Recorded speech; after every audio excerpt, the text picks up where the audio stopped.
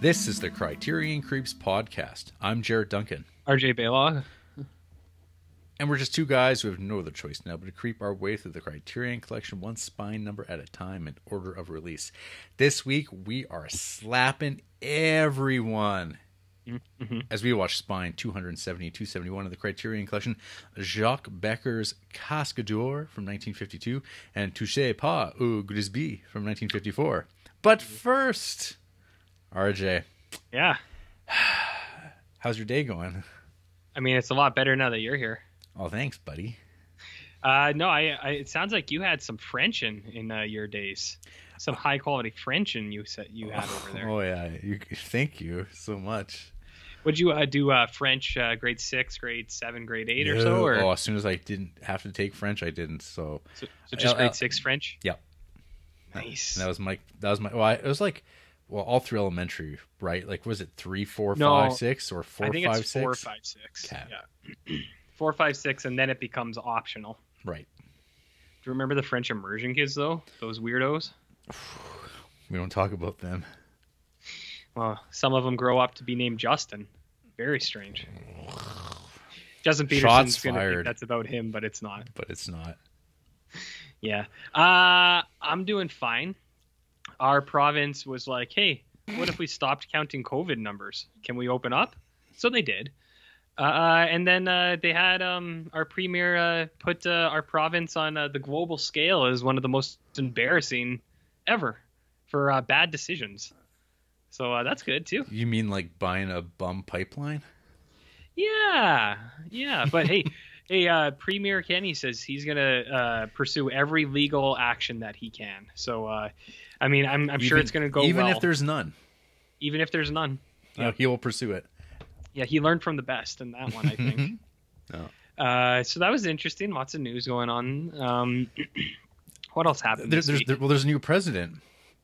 Oh, remember, yeah, remember recording like some episode of our podcast 4 years ago, and it's like, I think so. Yeah, definitely. That's how long our podcast has been around. We've lasted longer than a president now. Yeah, but some people might say that we started just before that kind of happened, and maybe now's the time to end. Maybe our podcast is a one-term thing as well. Do you know what I mean? Maybe. I'm just saying. I mean, I'm not saying, but I'm just saying. Okay. You know.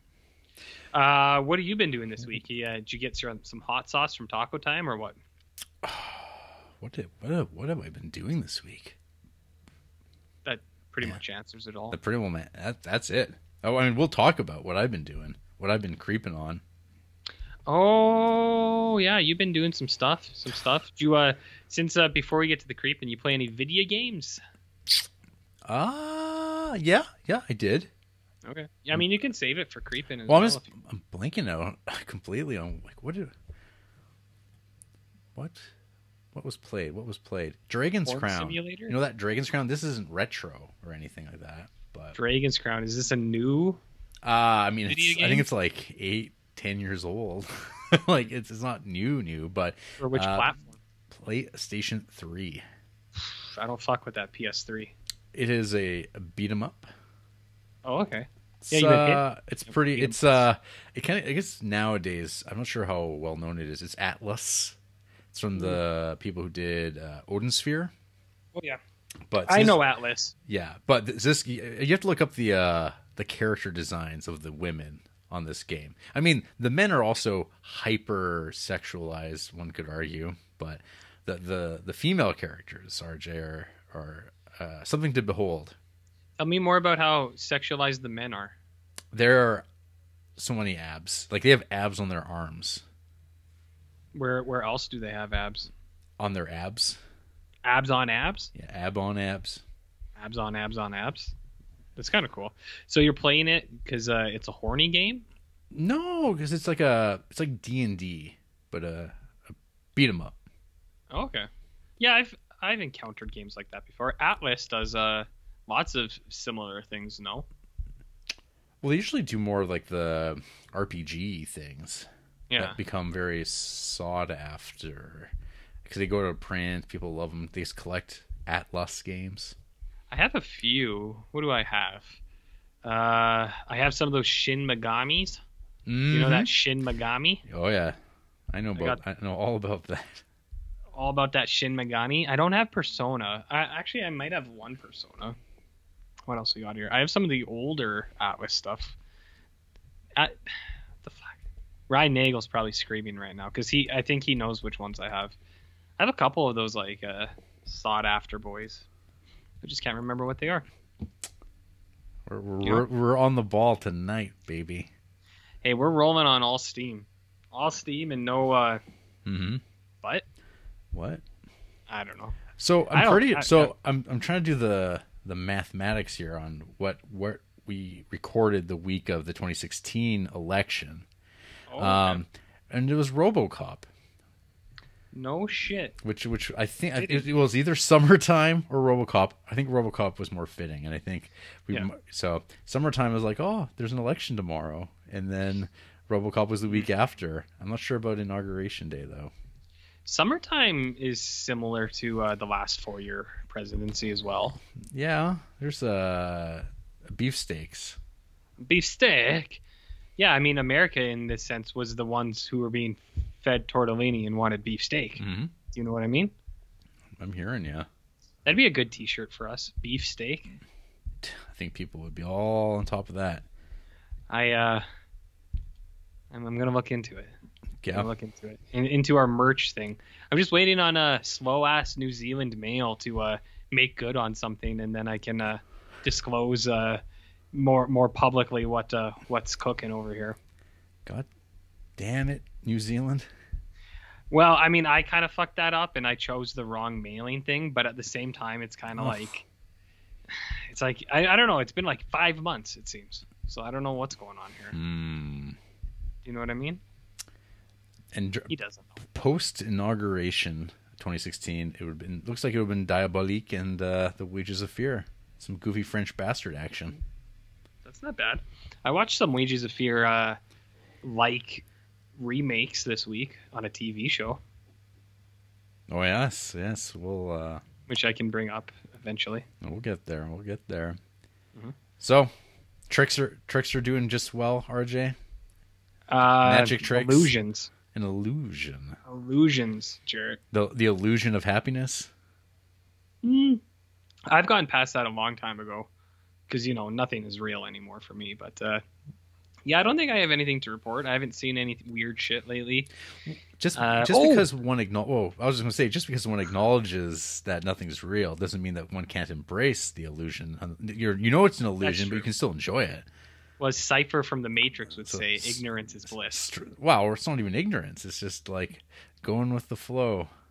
Yeah, but that doesn't work as well, to quote the Matrix, if you don't use the Cypher quote. Do you see what I mean? We could do like a big dance party in that Matrix 2 movie. We could do that on Discord, and people could join in and comment while we're filming or recording live. Mm-hmm. Would you be into something like that? Are you gonna shave your head like Lawrence Fishburne? If the price is right. How much would it cost for you to shave your head? Me? My luxurious mane? Yeah. I don't know. I'd do it if Donald Trump did. It's going to be a tough sell, but I think I might be able to convince him. I was going to tell you. So I don't know if I ever actually mentioned this on the pod, but you know how I know I told you. You know how I always have issues with my... you always have issues. My can? Your antique can? No, my garbage can outside. Oh, street can. Yeah, like my can. Yeah, what is it? A bin? You have two bins, or as Creeps Villians refer to the one as a Tarlic tub. I have never heard of that, but really, yeah, I've never heard of that before. That must have been during your lost years in Colorado. Well, I know old Bob Tarlic, but I'm not sure where he comes into play. That sounds like old man lingo. But anyways, so the two bins. So I had that problem with the recycling bin with that guy. And then I did tell you how, so it's so windy in our city. We're like the windiest city in the world. But we're not, but we say that. Yeah, well, actually, we had winds yesterday that was like, 130 kilometers? I've never heard the wind blow as hard as it did last night. I know. Like, ever. I haven't heard if there's like any confirmation that it was the windiest place on Earth yesterday or not. But I think the entire province was like this though. Yeah. Well, the one thing I saw clocked it at like 130 kilometers. So I was like, it's pretty fucking windy. Yeah. So anyways, we're very windy. And one time my garbage can, like whenever it gets really windy on garbage day, all of the cans blow down to the end of the street. Usually like 60-kilometer days. Oh yeah. Like less than half of what it was last night. Yeah, exactly. So it frequently happens. So every garbage day you have to go and find your fucking can. And sometimes people take the wrong cans. And like 2-3 months ago, we couldn't find our can anywhere. I searched for like 2 hours.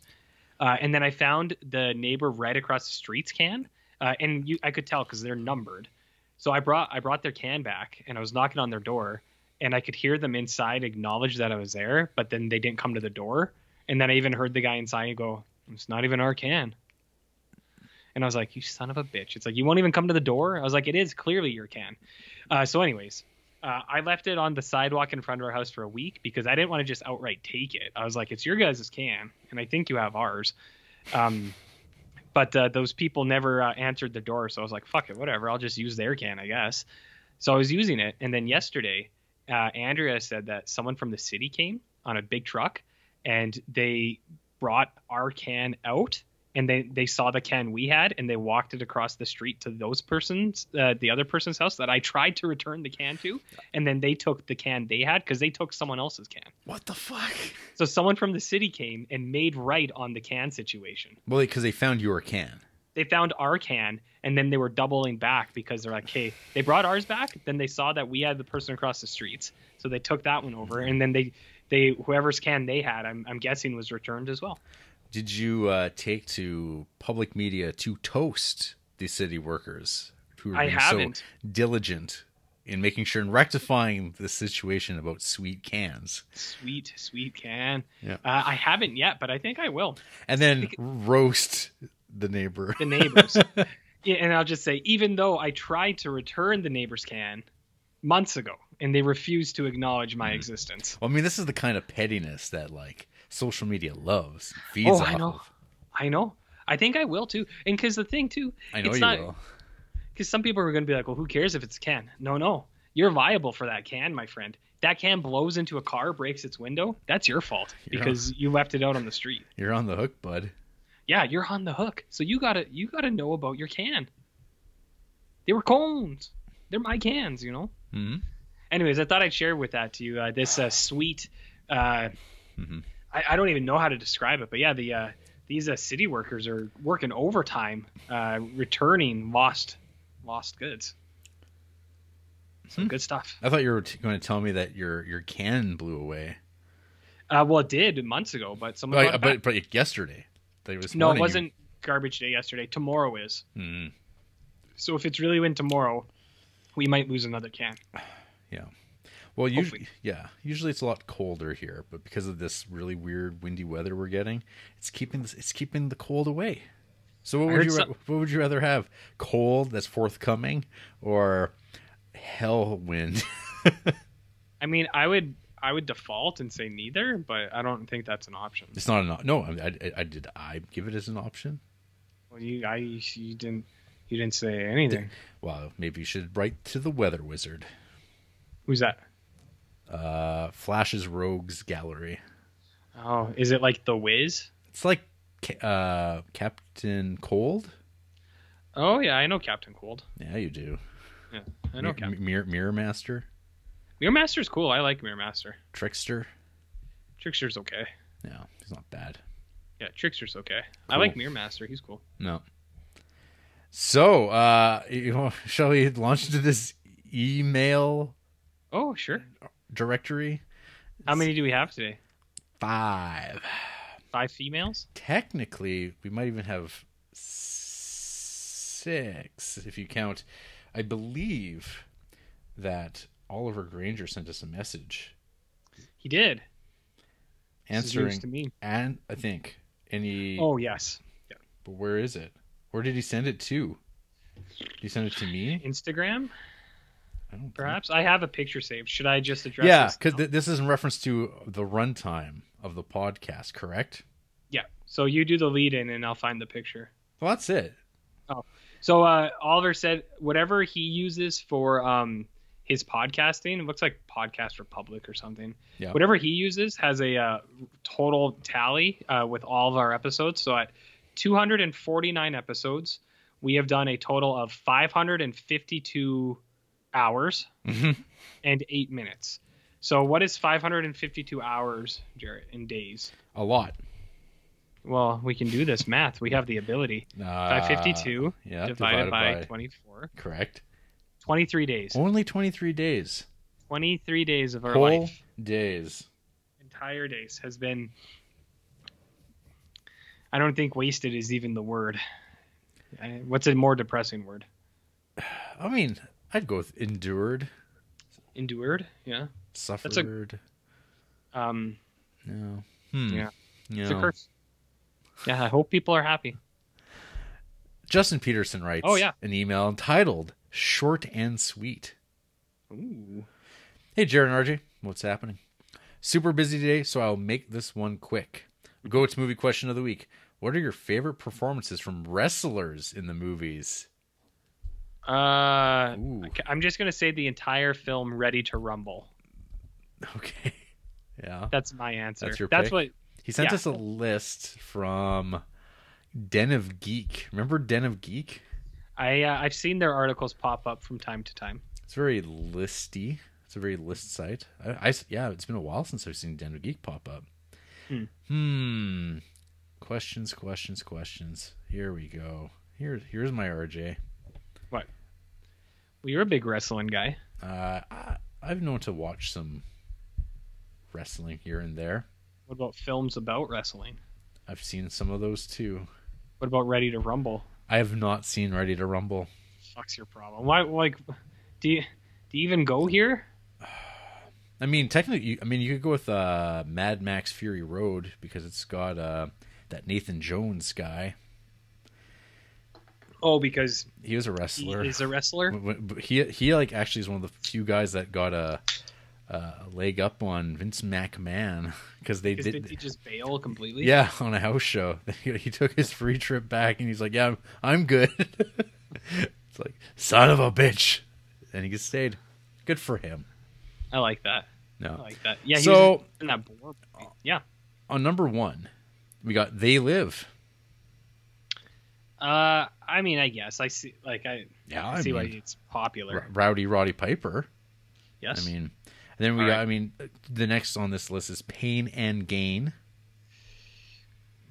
Well, are we counting The Rock? I feel like we shouldn't count The Rock. Dwayne. Well, what about Guardians of the Galaxy? Yeah, Batista's fine. Batista. Is that how they say it? Sometimes. I think Batista is fine, but I don't think The Rock should count. His movie stardom has far surpassed his wrestling stardom, I think. Oh, yeah. I think there's people who probably don't know that John Cena was a wrestler. Yeah. Mm-hmm. Even though he was like their biggest star, but the drop off from Rock to Cena, as far as like that sort of acknowledgement, is a severe one. How about Predator? Who's the wrestler in that? Jesse Ventura, buddy. Jesse the Body Ventura? Former governor of Minnesota, I heard he doesn't fuckhead. Have time to bleed. Does he say fuckhead? Wow, he did now. Oh. Well, I think he'd more call you a bitch. Did he say that too? Is that how he talked? You have to know him. You gotta understand him. I don't know Jesse. He would talk about gorilla. What? Gorilla monsoon. What's a gorilla monsoon? Like a monsoon filled with gorillas? You don't know Gorilla Monsoon? I don't know any of the stuff you're talking about. RJ, right you could cut the electricity with a knife. What? How about okay, these are a lot of Rock. I'm not even going to come on. Exclude The Rock for sure. The wrestler is too good for what he's asking, because that's like Ernest the Cat Miller. No, that's not what people want to know. No. Oof. Hulk Hogan shows up in Gremlins 2. How about your favorite movie, RJ, The Princess Bride? What wrestler is in that? Are you fucking Andre? Oh, You know what I thought for a second? I thought you said, I know you said Princess Bride, but in Princess my Diaries. mind, I thought Princess Diaries. I was like, Anne Hathaway was in WWF. Yeah. I was like, this is news to me. She was a diva. Oh, I mean, Yeah. I would have believed you. I would There's- take the Hogan movies more. Like Santa with Muscles, I think, is a better entry for these. I'm not going to say Godzilla Final Wars because Don Fry's in it because he's not a wrestler. How about Man on the Moon with Jerry the King Lawler and a depiction of Andy, And well, I mean, Andy was a wrestler too, right? but he's actually not in the movie, but Jerry is. Jerry is, yeah, yeah. I think that's a good candidate. Man, oh man, lots of rock. Hogan in Rocky 3. That's a good one too. Thunderlips. Yeah. Well, yeah, then we got Roddy Piper again, and Hell Comes to Frogtown. Batista and the Man with the Iron Fists. Okay, wait a second. Has Ready to Rumble not popped up on this list yet? Well, this is 50, that's horseshit. this is 50, and I'm at 26 with Randy Savage in Spider-Man. Spider-Man. That was pretty good too. Well, Ox Baker's in Escape from New York. I forgot about that. Oh, John Cena, 12 rounds. Dear God, no. Oh, how about The Waterboy, RJ? Ooh, I do like the Waterboy, but which wrestler is in that? Why? It's not Goldberg. Paul White, a.k.a. The Big Show. Ooh, yeah, the Waterboy's good. I guess you could also, by that route, say The Longest Yard, I think, has a wrestler in it. That super big dude. RJ, You know that guy? have you had the pleasure to watch See No Evil? No. That's See got that- see- Kane, right? That's got Kane. Yep. What I have about not what about seen some. Conan the Destroyer, a.k.a. Conan 2? No. Has also got Andre, but he's like in a suit and he's not really Hmm. doing anything. Oh, I mean, there's the Running Man, also with Jesse. Yeah, Running Man's pretty good. I like Running Man. How about Santa's Sleigh, starring Goldberg? I like Goldberg, but I don't know about this Santa business. Actually, probably one of the best movies on this list is probably Ed Wood, which has George the Animal Steel being Tor Johnson. That's a good one too. I like George the Animal Steel. He's got big hands. Mm-hmm. Real big hands. Oh, and then of course one of the greatest ensembles is MacGruber. Ooh. So wait. We're into ensembles now? Well, I mean that movie's got Chris Jericho, Kane, MVP, Mark Henry, The Great Khali, and The Big Show. Still no Ready to Rumble. And one of the funniest payoffs to that completely. I don't know. You've seen MacGruber, right? Yep. Yeah. Not for years though. I don't really remember it at all. Wow, it's kind of spoiler. I mean, I guess the joke is that they have the whole showcase of these guys all like, swatted up, and they've got all their like assault rifles, and they'll all get into the like bus, and then the bus just explodes. Oh, I see. Because it's like, yep. I don't know. I thought it was pretty good. I was not expecting it. Yeah, but you're a big MacGruberman, aren't you? I don't mind that MacGruber as far as like dumb SNL comedies go. I've heard you talk about MacGruber pretty affectionately more than once. Mm-hmm. Big time MacGruber. I'd say it's like I enjoyed as much as Step Brothers. Okay. That's high for you. Mm-hmm. What about Magic Mike? No. It's got Kevin Nash. Kevin Nash? Mm-hmm. Is he really old in that one? I mean, older. How about Roadhouse? Yeah. It's got Which one? The Ronda Rousey one? The one that never got made. Yeah. No, Yeah. the original. It's got some Terry Funk. Ooh. I like that one. Oh, then we got some Steve Austin. Yeah. Yeah. Sergeant Slaughter, man, oh man. Anyways. Yeah. A fun time had by all. Surely. Justin would go with Hulk Hogan and Rocky 3, and another performance that kicks ass and chews bubblegum. Thanks for the time, creeps. Have a great show. Cheers. It's good to hear from our friends. Jared Berger, class screenings. Hey, creeps. As a film major, A lot hangs on syllabus week as it dictates much of what we are watching for the next semester. Fortunately, I am doing a Hitchcock course, which gives me a chance to rewatch much of his filmography over the next few months. Unfortunately, I will have to rewatch The 39 Steps, which my professor has described as his favorite Hitchcock film. In honor of this, I have a tangential question. What are some memorable screenings you've had during class, no matter the course? In high school, my film teacher showed us the first episode of the 3rd season of Twin Peaks. We did it to learn about Lynch, but don't ask me why he picked this episode. I still haven't got to season 3, but since this screening, I've watched the first 2. Jared Berger, real guy. 2 is better than... That's right. What about you, Jared? Which films have you watched in class?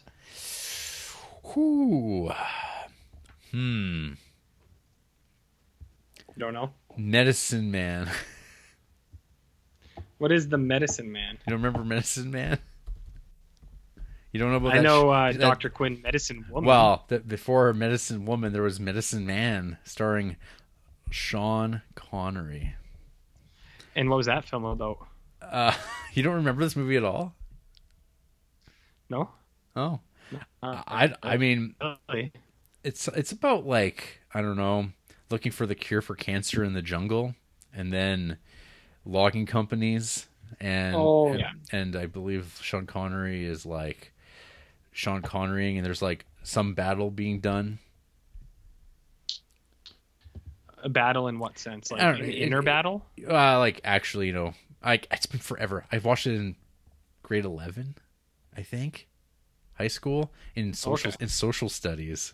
I feel like they had a tape laying around.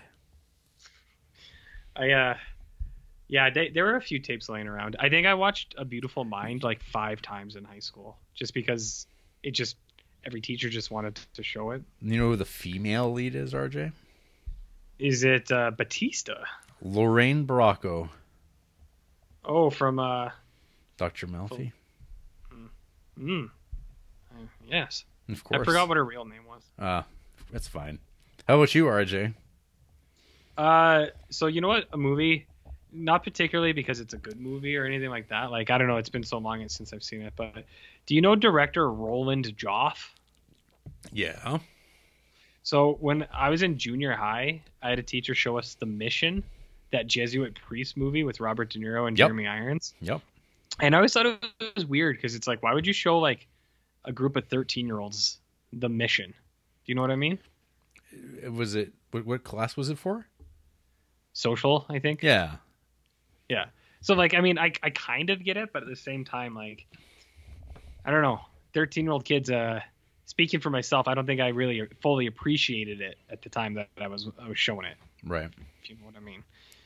So that, I don't know why. It's just thinking about movies in school. It's like The Mission, probably.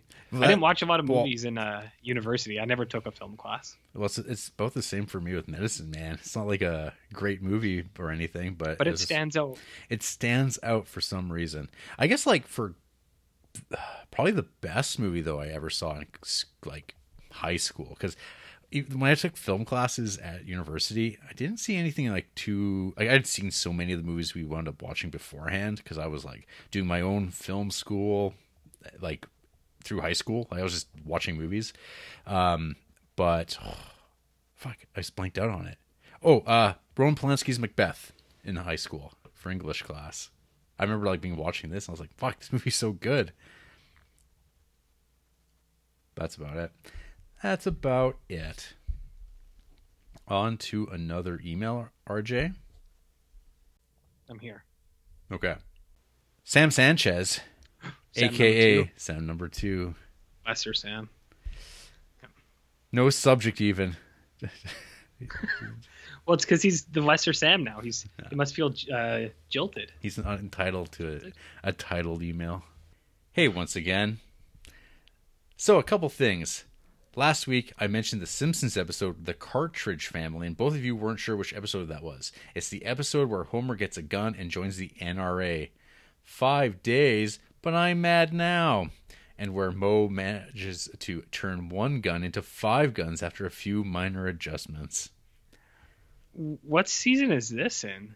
Season 9. So Really? I looked this. Yeah, I mean, but this is the thing. After season like 8 on, I've probably only ever seen a lot of those episodes once because they weren't really in syndication when I was watching syndicated Simpsons. So there's a big drop off. Like I saw some of these when they aired, and they had left not a lot of an impression. This is a John Swartzwelder episode too, so it's one of the he's one of the big Simpsons writers. But Right. yeah, I think so Simpsons season 9. So the first episode is Homer versus the city of New York. But episode number 2 is when they do the retcon of Skinner. And when he's not actually Seymour? Yeah. And that's like, that was for a lot of people the beginning of the end. And I was like, oh, fuck, I forgot about that. Okay, I found the episode now. I know the episode right after when Homer coaches. And I know pretty much all of these episodes. But this one was just, for some reason, it doesn't totally ring the bell to me. I recognize all the episodes around it. See, I remember season 9, Bart Carney. Oh, yeah. Yeah. Das Bus. Lisa the Skeptic, I remember. The Joy of the Sect. That's a good one. Lisa Sachs. I don't know anything about that. I don't know. What? Lisa Sachs.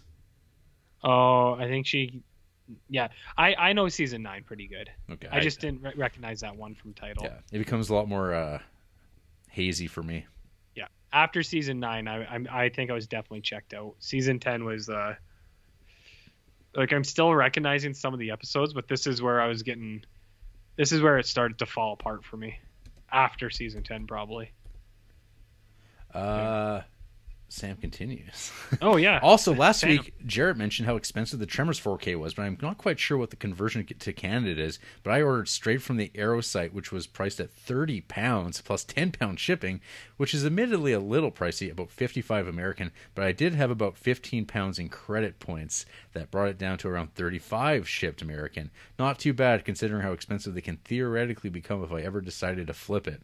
Overall, pretty happy with it, especially after watching it on 4K. So I just looked up pounds. 40, I think it's like almost $70 Canadian. Is it pounds sterling? Is that what we're doing here? Yeah. So 30 pounds is 52 Canadian dollars. 40 pounds? Oh, 40 pounds. 40.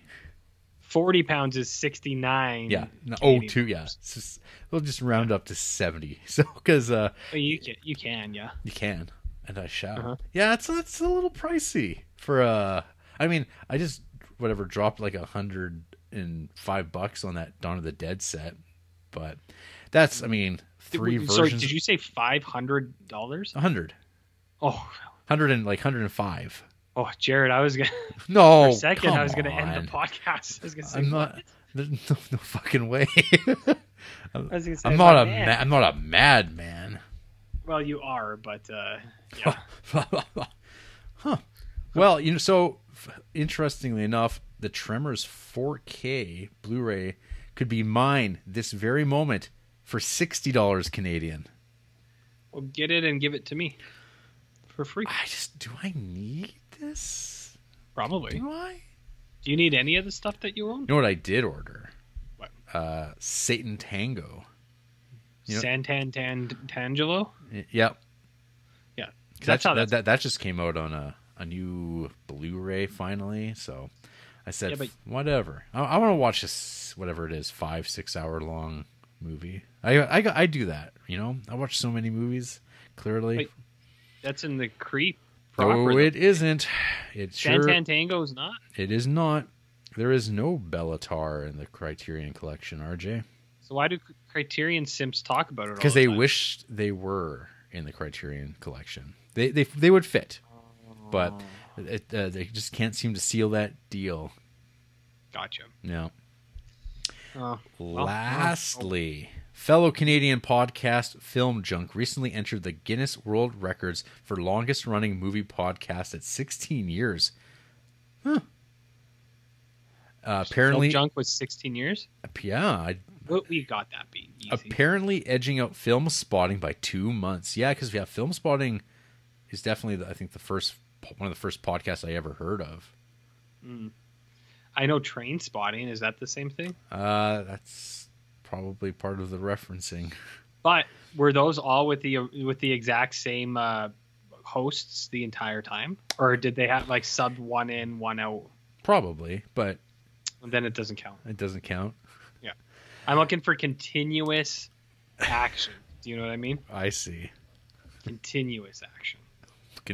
That's a t-shirt, RJ. Continuous action. Mm-hmm. We have lots of shirt ideas, Lots. and more to come soon. As soon as the New Zealand mail speeds things up a little bit. And it got me thinking, if they stopped going today and so did Film Spotting, you guys could theoretically be the all-time Guinness World Record holders, yet still be 350 weeks shy of catching up to the current spine total. Just a never-ending slog we're all trudging through hand in hand.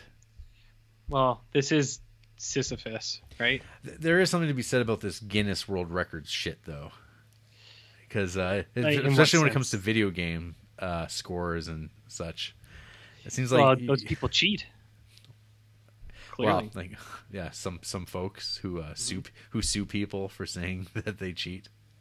Well, who was getting sued for cheating? All right, guys, let's get that world record. And RJ, who you got for the Royal Rumble? I know Jarrett can't wait. Let me Jesse Ventura. You got Jesse Ventura, maybe? Oh, like the surprise guests? I don't know. Who do you think is going to take it? I honestly have no idea. I'm going to say Rey Mysterio. Booyaka. Yeah. No, didn't you just say Sting is back? Sting won't win. Other company. Oh, he's in the other one? Yeah. I'm going to say Vince is going to be pissed off that Sting's in the other one. And they're going to try to get Sting for the Rumble, and then Sting will win. He'll wink? Yeah, he'll wink at the fans. Because he'll know. Who has been entered into the Royal Rumble? Man. Well, I mean, there's the men's and the women's. It's a mystery, is it not? Well, yeah, we don't know. Thus far, Rey Mysterio has not entered. Wait, is the Royal Rumble right now? No. 11 days from now. 11 days, that's late, isn't it? Usually, or it's the last Sunday of January. Is that usually when it is? Something like that. Okay. It's like the weekend before the football. Yeah, I'm going to say either Rey Mysterio, Sting, or Oliver Platt. Okay. Yeah. Good. He's going to don the boots once more. Yeah, as Billy King. Right. I mean, you would know if you'd seen classic. I see. I've seen a review for Ready to Rumble, so I know that. I don't even have to watch the movie, RJ. Why would you watch a review for that one? I could have given you a review that would have been much better than whatever you listened or watched. Dear. You know? Trust me. Rob Eagle writes, "How embarrassing." The email's entitled. What did he do? Hi, creeps.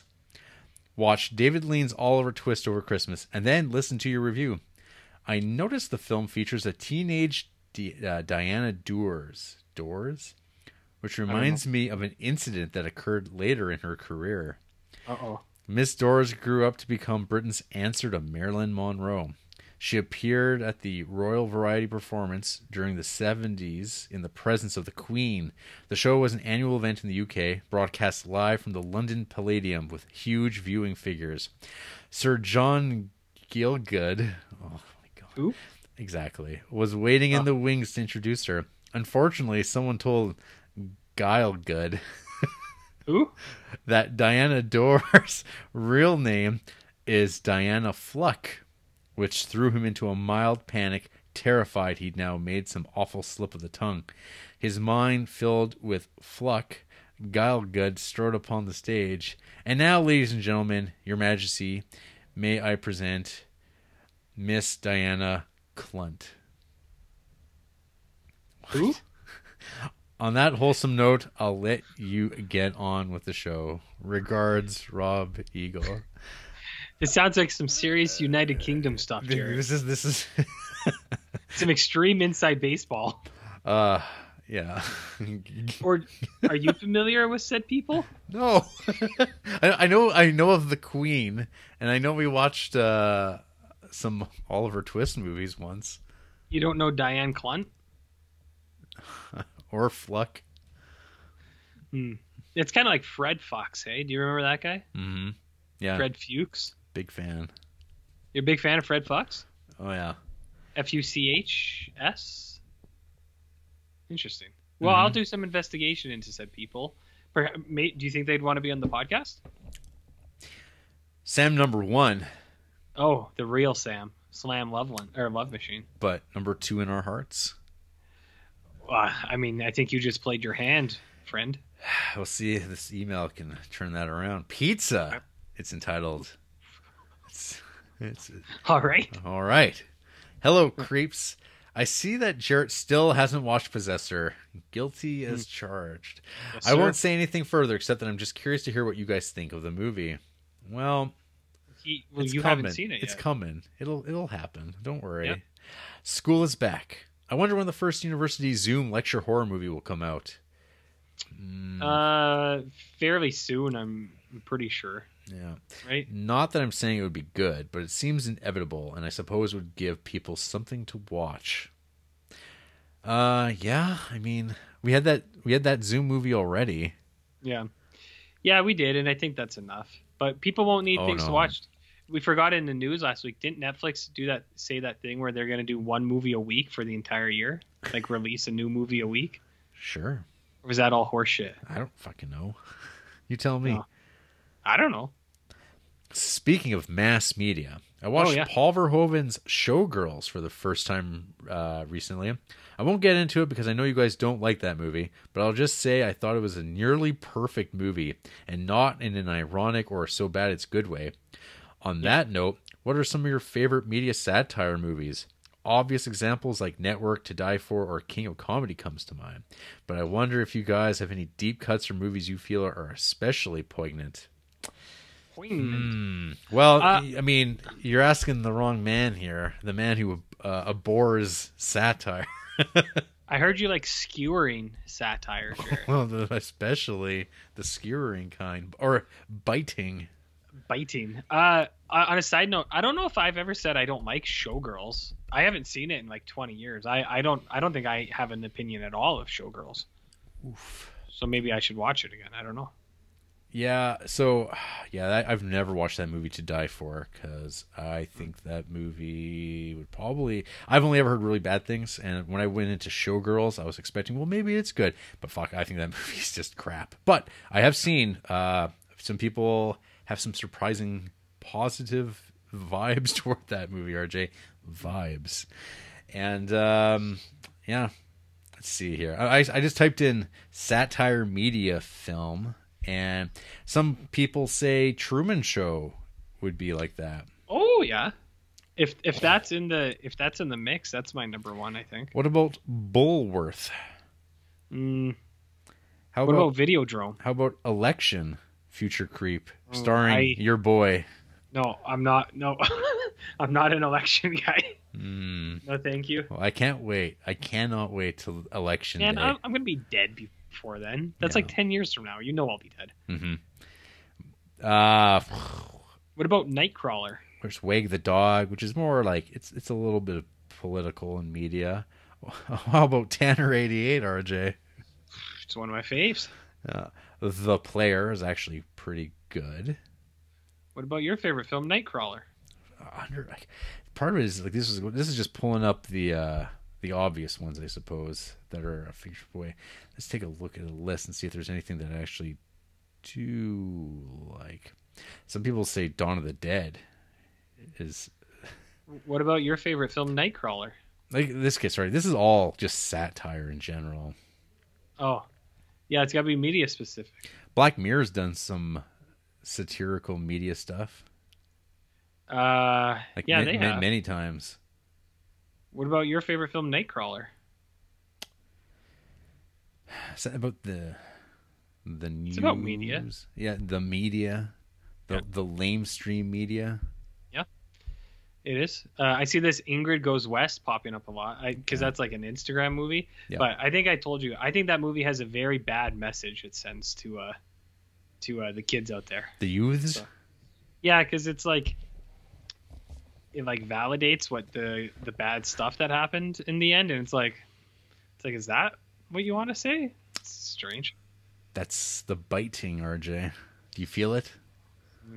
Mm-mm-mm. I've started making my own pizzas for lunch and dinner since it's a very cheap and easy to make food. Don't know why I haven't always done this. I'm sure you guys have talked ad nauseum about favorite toppings or kinds of pizzas, but have either of you ever experimented with making your own pizza? You can just buy pizza dough, tomato sauce, cheese, and whatever toppings you want for very cheap, so I suggest giving it a whirl if you're bored or want something to make. Thanks and enjoy the show.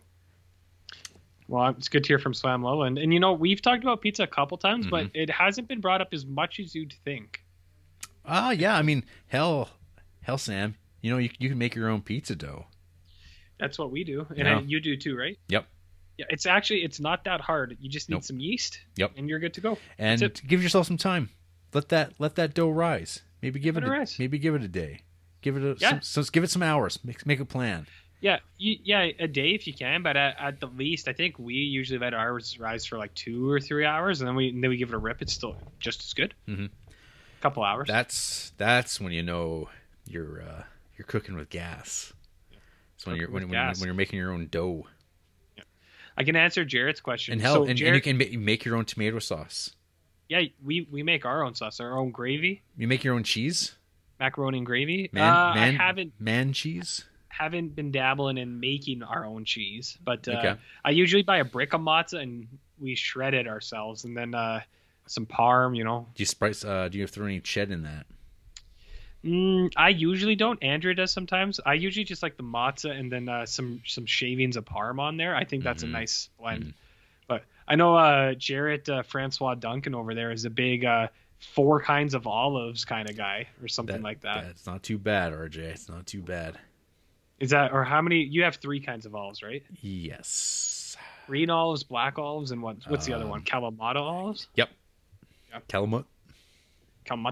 Is that that's your go-to? Is just 3 olives pizza? Yeah, I mean, I'll fuck with anything pizza wise, but like I'm not a big meat on my homemade pizza fan. You're a bad dude. I don't know. I'll eat meat pizza when I get pizza out, but I don't know. I can't get the meat into the right like thickness. Otherwise, it always seems too thick for the pizza itself. It's not thin slices of like pepperoni or whatever. I don't know. Yeah. Well, so what I do, I mean, I see what you mean, because Andrea doesn't like putting the meat on that stuff either. She's a little bit more experimental with me, but so I don't like overloading the pizza. I think that's the biggest common mistake you can make by putting too much shit on it. Don't do that. Keep it simple. Otherwise, you're going to be using the fork and knife on that. And like some of the times, if you overdo it too much, it won't even cook all the way through, and then you'll just have shitty pizza. But I just do some cheese, and then I get deli cut pepperoni, because that's the way that is kind of the only way I think to really deal with that part, because they have those like very precise meat cutters. But and it doesn't have as many preservatives as the already pre-cut pepperoni discs. Arguable. I think it probably does. It's bad. It's all bad. It feels better in your teeth than those ones do. Yeah, something about deli meat. Oh, don't fuck around with deli meat with me, Jarrett, because I always am slamming 2-3 bags in the fridge, and I just frog that shit right out. I know. I used to be like that too. Oh, it's so good, man. For lunch yesterday at work, I just took a bag of deli meat and some cheese, and I was just cutting some cheese and just... Did you get some meat sweats going? No, I didn't eat enough to get sweaty. I was my lunches are pretty fast, so I just piled it in quick, and I got back to action. Constant. What was it? Was it constant or consistent? I don't know. Someone will have to tell us. I mean, it's such a memorable T-shirt. Clearly, we can't even remember. Action. Yeah. Constant. But yeah, I get the deli pepperoni, and then continuous. The only other continuous action, continuous pepperoni. I just get the deli pepperoni, and then I put banana peppers on it too, and that's it. That's all I do, because that's simple and it's effective, I think. Yeah. But whatever. Yeah, making your own pizza at home is wicked. Mm-hmm. Very wicked. That's right. But yeah, There. I guess there's nothing wrong with just getting the stuff yourself. But you can take it up a notch. Well, I'd take you up a notch if I really needed to. No. RJ, what you been creeping on this week? Thanks for the emails, everybody. Yeah, thank you for the emails. Oh, hey, you know what? We have to do a draw for our Kagamusha. Yes. All right, so complicated rules have been rectified. Nice. I have taken into account people who did actually follow the rules the first time. So their names are in here. And if anyone's curious, this is cross-platform. So we had almost 30 retweets on Twitter. So we got like 30 people on Twitter that also followed and stuff like that. Or I don't know, Twitter people, Instagram people, and Facebook people. I think we had like around 40, 50 people. What about Tumblr people? We didn't get any play on Tumblr. What about on OnlyFans? Those people are just going to send me money directly. What about Telegram? I'm still waiting. I haven't heard. Gab?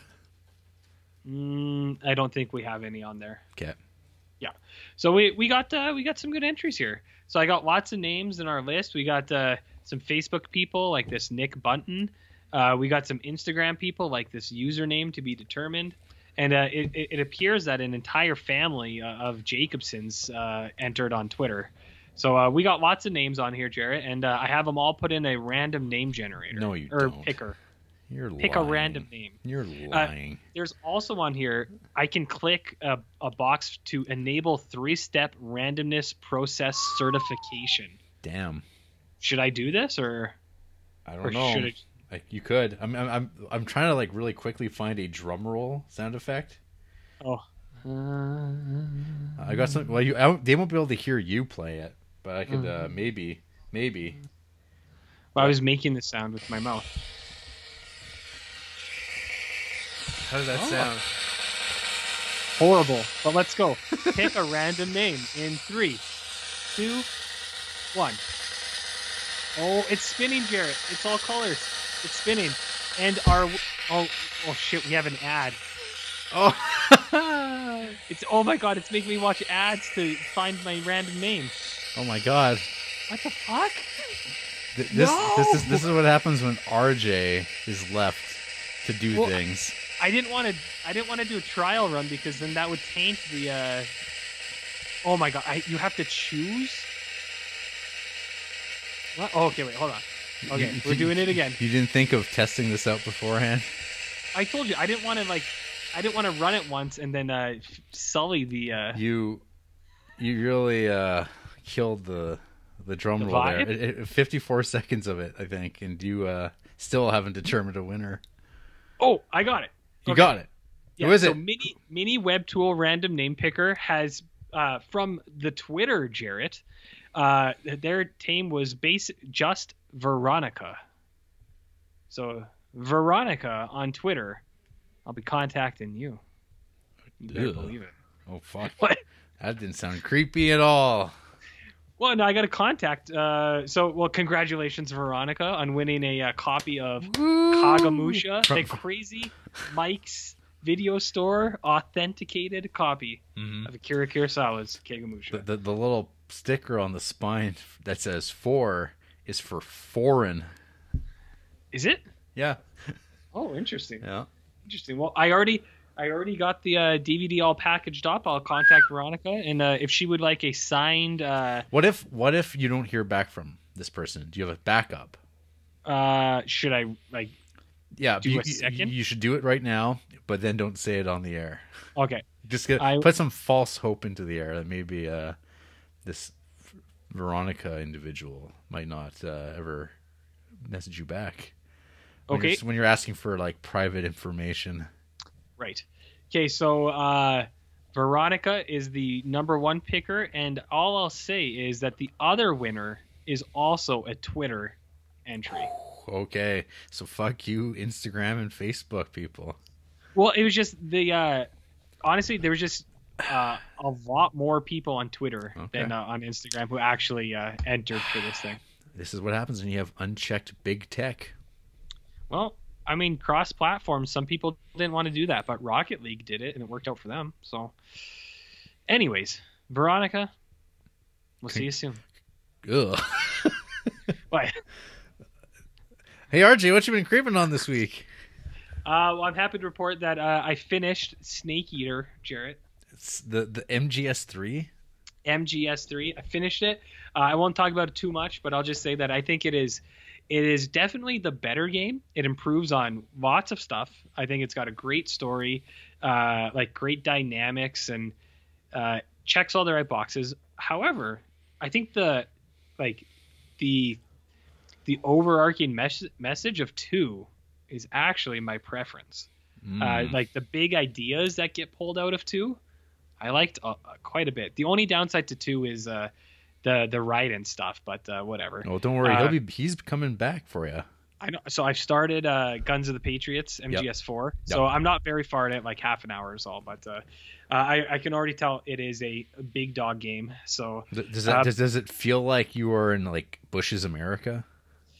It feels like something. Yeah. It feels like something here. No, but it's very good. And then Snake Eater was great. The bosses were awesome. I think my favorite was the Sorrow. The Sorrow was a very cool boss. That's the guy where you're just in like the dreamland. That one was cool. Mm-hmm. I like the design of the Fury, which is the Russian Sputnik cosmonaut who has. Oh yeah, yeah. That dude is super cool looking. The Pain is the bee guy. He's pretty funny. Who else do we have? The End, which is the super old sniper who is part of the forest. That guy was cool. Volgin, he was pretty badass. The boss. And I'm just happy to say, Jarrett, that I on my resume now, as suggested from a friend, I am the big boss. I can officially say that. So officially. Mm-hmm. I am now the big boss. Are you going to be putting on an eye patch? I mean, I might. I did have to wear an eye patch when I had shingles. You're halfway there. So I do have an eye patch. So, oh Jesus. MGS3 was super cool, my man. But like I said, I think if you rewatch the cutscenes of 2, it is so topical and like relevant to today that it's eerie. So even though 3, like I said, is definitely a better game, and I like the like jungle guerrilla warfare stuff, which is super cool, and the Russian storylines. It's all there, you know. It's all there. It's all there. So, anyways, I watched some films this week, Jarrett. So I can't talk about Possessor because you and friend of the show Ryan Nagel and Sam Sanchez are having discussions about said things, it seems, but you haven't watched it yet, so nope, not yet. Can't talk about it. I watched First Contact, the Star Trek film. The Borg. And you had never seen this movie before. Never seen it. No, I never watched Star Trek. Remember? I know, but it's just one of those movies that it felt like it was on TV. Yeah. Or that people. I mean, the intent of it was always to be like the action-y movie. And it is, but no, I was out being a super cool popular guy. I wasn't watching Star Trek. Like what, 5 years old? 6 years old. 6 years old, yeah. Yeah, I would hang out at the Pizza Hut. You know, we had that buffet bar where you could. We had ice cream with nerds. That's where I was hanging out when this film came out. No, First Contact's pretty wicked. James Cromwell is humorous to watch. His delivery of some lines, like he sees a ship and he looks straight into the camera and he's like, "Sweet Jesus," and it's so strange. You're just like, what is that? Horny Riker is in here he's hornier than ever as far as I can tell. Geordi, they just got rid of his visor without any lead into it at all. He just has eyes now. And I know they talked about that in the last episode of TNG where it was in the future, but I was still taken aback when they show him for the first time. I was just like, Geordi just has eyes now?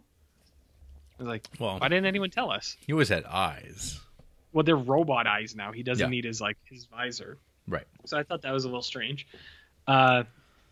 I do like all the stuff with the Borg. The Borg Queen is pretty cool. Mhm. I like her plan. That's basically like, hey, Data, what if you had sex? Would you want to like be bad?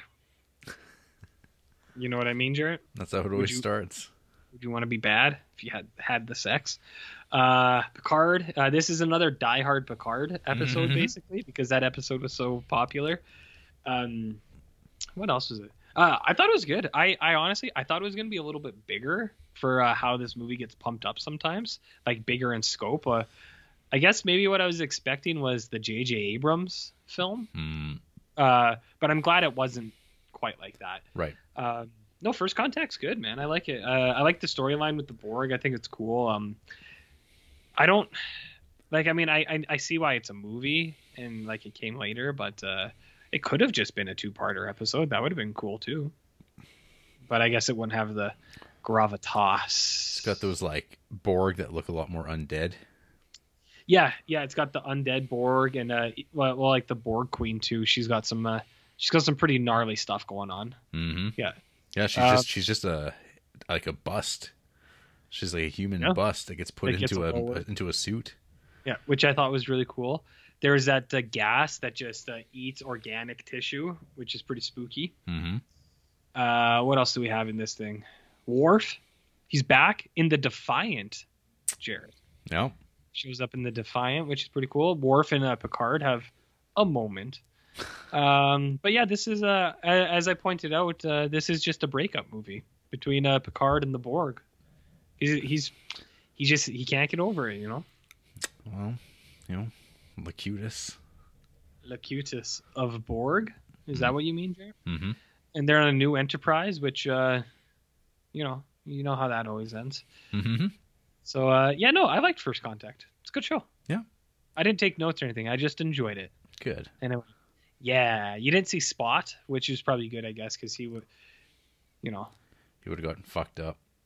Yeah, but in the last movie, I guess, in Generations, the Enterprise crashes, and you think Spot dies, but he doesn't, and then he's reunited with Data, and it's beautiful. So that's a good moment. Yeah. I'm trying to think of anything else on here. Deanna Troi looks like I don't know, her and Riker both, like, they either got work done or they just really hit the weights and like exercise and cardio in between this movie and the last movie, because they definitely look different. I was like, I wonder what happened. I was like, I wonder if they just got on like a nutrition plan or something. They're both a little svelter. Riker for sure, he's definitely thinner than he was in the show. Right. He was a bit beefier, you know. He is beefing up. He's a beefy boy. So yeah, First Contact is good. And then I watched a Tom Green film called The Backwards Man. Have you heard of such film, Jarrett? Well, I know that there's a scene where Tom Green talks about being the backwards man, and it is sandwiched in a film called Freddy Got Fingered. So I'm surprised, RJ, out of like all these movies that you could possibly be watching, that you would watch the cult classic at this point in time. Freddy Got Fingered. Mm-hmm. I always thought that movie was pretty good. There's a few questionable scenes, but I do like the cheese sandwich scene when you got to have lots of cheese in the cheese sandwich. I always thought that was good.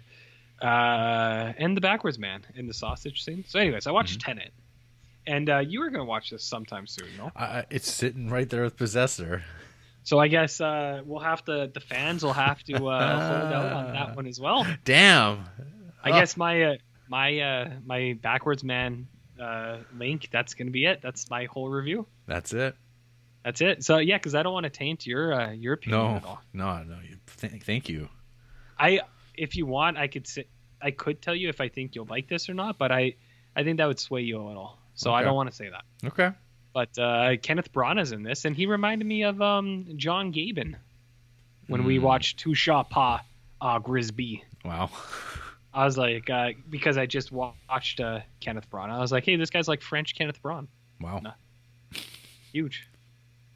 Big so time. That's it. What about you? What have you been creeping on, Jared? Oh, actually, I watched a TV show, but you did too. No, as it turned out. Well, so I finished a bunch of seasons of television shows. What kind of TV shows you watching over there? Well, I finished season 7 of The Simpsons, so I am now caught up on the DVDs of Simpsons that I currently own, and we'll see where I go from there. Mm-hmm. I might have a season 8 coming from Montana.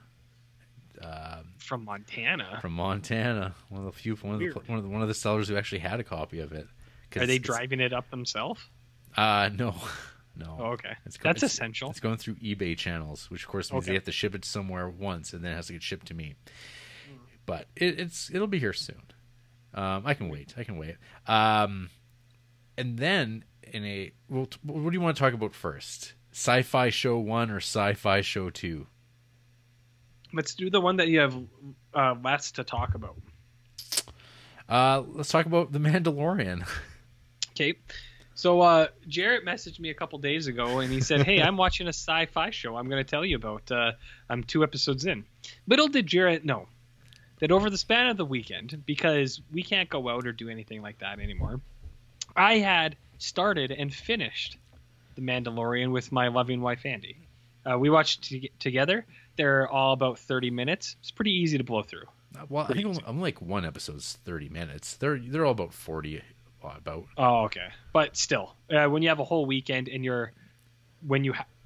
if Andy is watching it with me, we can blow through it pretty fast. I think we watched it over Friday, Saturday, Sunday, and then we were done. But yeah, so I've seen both seasons, but you've seen all of season 1? Yes. All right. So what do you want to talk about? Do you want to talk about the delivery of Carl Weathers' It's Trying to Eat Me, which is unbelievable. I think he says, it's so good. I think he says he's trying to eat me. He's trying to eat me. He does give the child a gender, which I think hadn't happened yet. He hadn't happened yet, but I think he said it right here. He knew. So he's trying to eat me. He's trying to eat me. I don't want to taint anything for you, Jared, but Andrea and I have agreed that was the highlight of the entire series so far. That one scene, it was so good. Because it's so unexpected, and it's very un-Star Wars-y, but at the same time, that maybe makes it perfectly Star Wars. It was welcomed. I think it's way more fitting than a lot of the dialogue that Carl Weathers has had before, or like the Werner Herzog dialogue. Like, I know that's just how he talks, but like when other people talk like Werner Herzog, I was like, other people don't talk like this just casually. Yeah. It's like, this is a little too highfalutin. And I think even Carl Weathers says highfalutin at one point in this show. Yeah. But why don't you tell me what you think, and then I can, since I've seen the whole story, I can speak afterwards. So my sister got that Disney Plus. Yeah. And she threw the login my way. So I was like, well, sure. I mean, so I checked it out, downloaded it onto a Roku stick, and I'm like, I was just wondering what's actually on Disney Plus. It kind of seems like a ripoff. It's pretty skimpy. Scam. Yeah. Like, I don't know, unless you have kids. That's the big then then it's like a no-brainer, but it doesn't really seem like it's for adults. It's like how I feel like, because it's like, so there's this show, which I'm just going to say, like, I don't think is going to be making new fans. This show is some real fan service. Yeah, I agree. Yeah, but I'm not going to be telling, hey, Mom and Dad, you should check out The Mandalorian. I think you'll really like it. Like, it's just nonsense. Yeah, no, I agree with you, and I do think it's a kid thing, because friend of the show Ryan Nagel shares his Disney Plus with me, and like, he uses it with his kids all the time. But if I had a kid to watch with, I'd be watching Gargoyles, the Spider-Man animated series, Recess, good stuff. Like, I'm not going to watch it right now as an adult, but I would definitely watch it again with a kid. You assume that stuff is what kids would want to watch. No, that's what I want to watch, but I'd force a kid to watch it. But see, they'll make you watch the crap they want to see, and then you'll be like, why have I made this mistake in my life? Why did I have children? It's Bubble Guppies. That's exactly, you know, Bubble RJ, Guppies. It's exactly how it works. No, they'll do what I say. They won't. Oh. So, anyways, you have that to look forward to, RJ. Well, Disney Plus. Plus. Yeah, so, I know what you're saying. It's not an adult. Yeah, I mean, there's a few things, but not a ton. There's not a huge selection. Yeah, there's no, like, I don't know. I guess like Mandalorian's enough for them because a lot of people do it, and they've got Simpsons. And yeah, they have Simpsons. They also have the Marvel movies and the Star Wars movies for those crowds. For the man children. Yeah. Well, Andy might want to watch WandaVision with me, but she's only seen like 2 Marvel movies ever. I'm not rewatching all of them. We maybe would rewatch or one of them, but I kind of gave her a piece by piece. I was like, this is what that show is probably about. And she's like, okay. So we might watch that. Okay. But anyways, that's... So, I saw Mandalorian, and I was just I had just finished watching Casque d'Or, and I was like looking around, and I was like, let's watch the first episode. And I did, and was struck by like some things I liked, that it felt more in line with like where people like, was it Rogue One?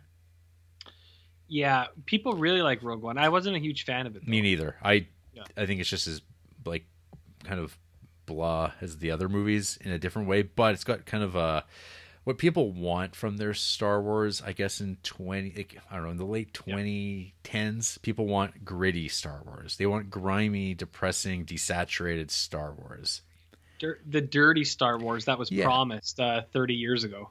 Right, but even those like movies like from like a lighting component are fairly bright movies. They're like naturally lit, whereas these movies are like, I mean, like greasy.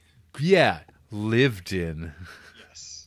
Exactly. And this has got a good mix of, I think, sets and green screening when not needed, which makes sense because they're making these environments that don't exist in the real world, and it's a television show. It doesn't have the budget of a movie, so they're going to cut corners. And on the whole, the show looks pretty good for a television show.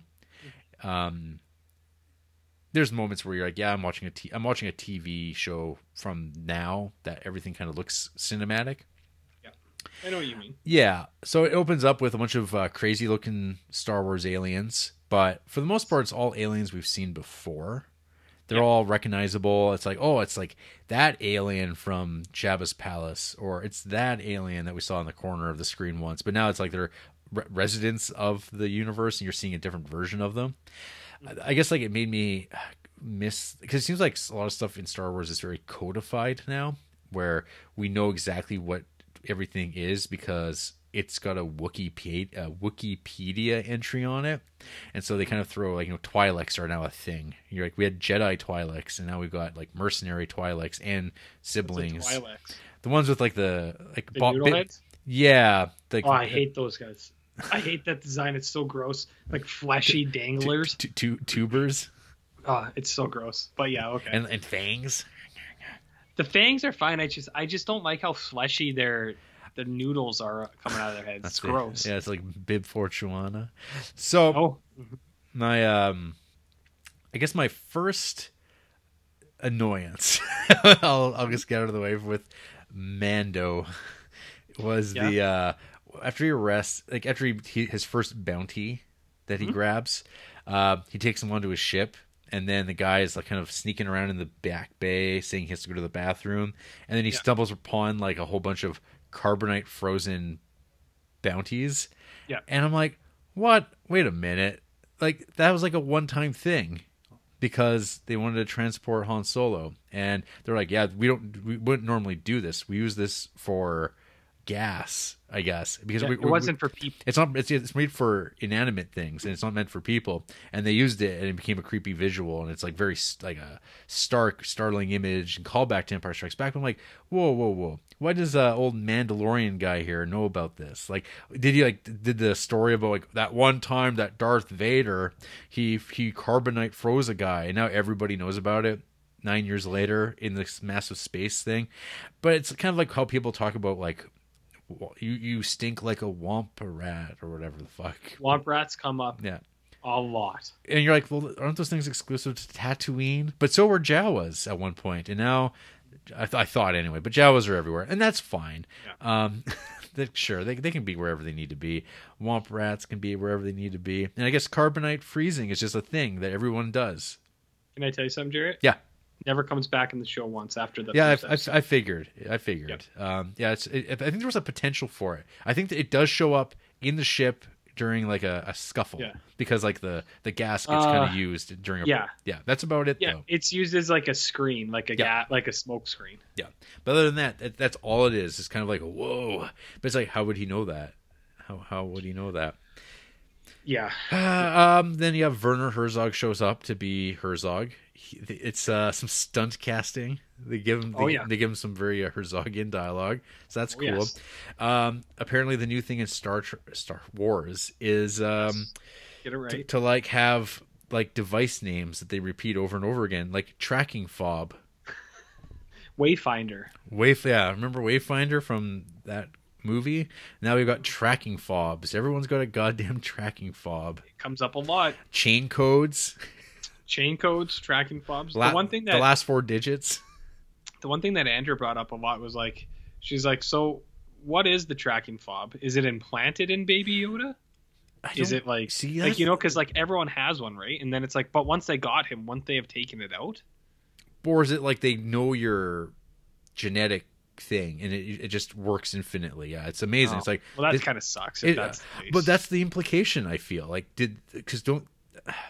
Doesn't everyone have a tracking fob thing implanted in them now? I have one for you, but that's a different. Because it seems like everybody knows where somebody is all the time.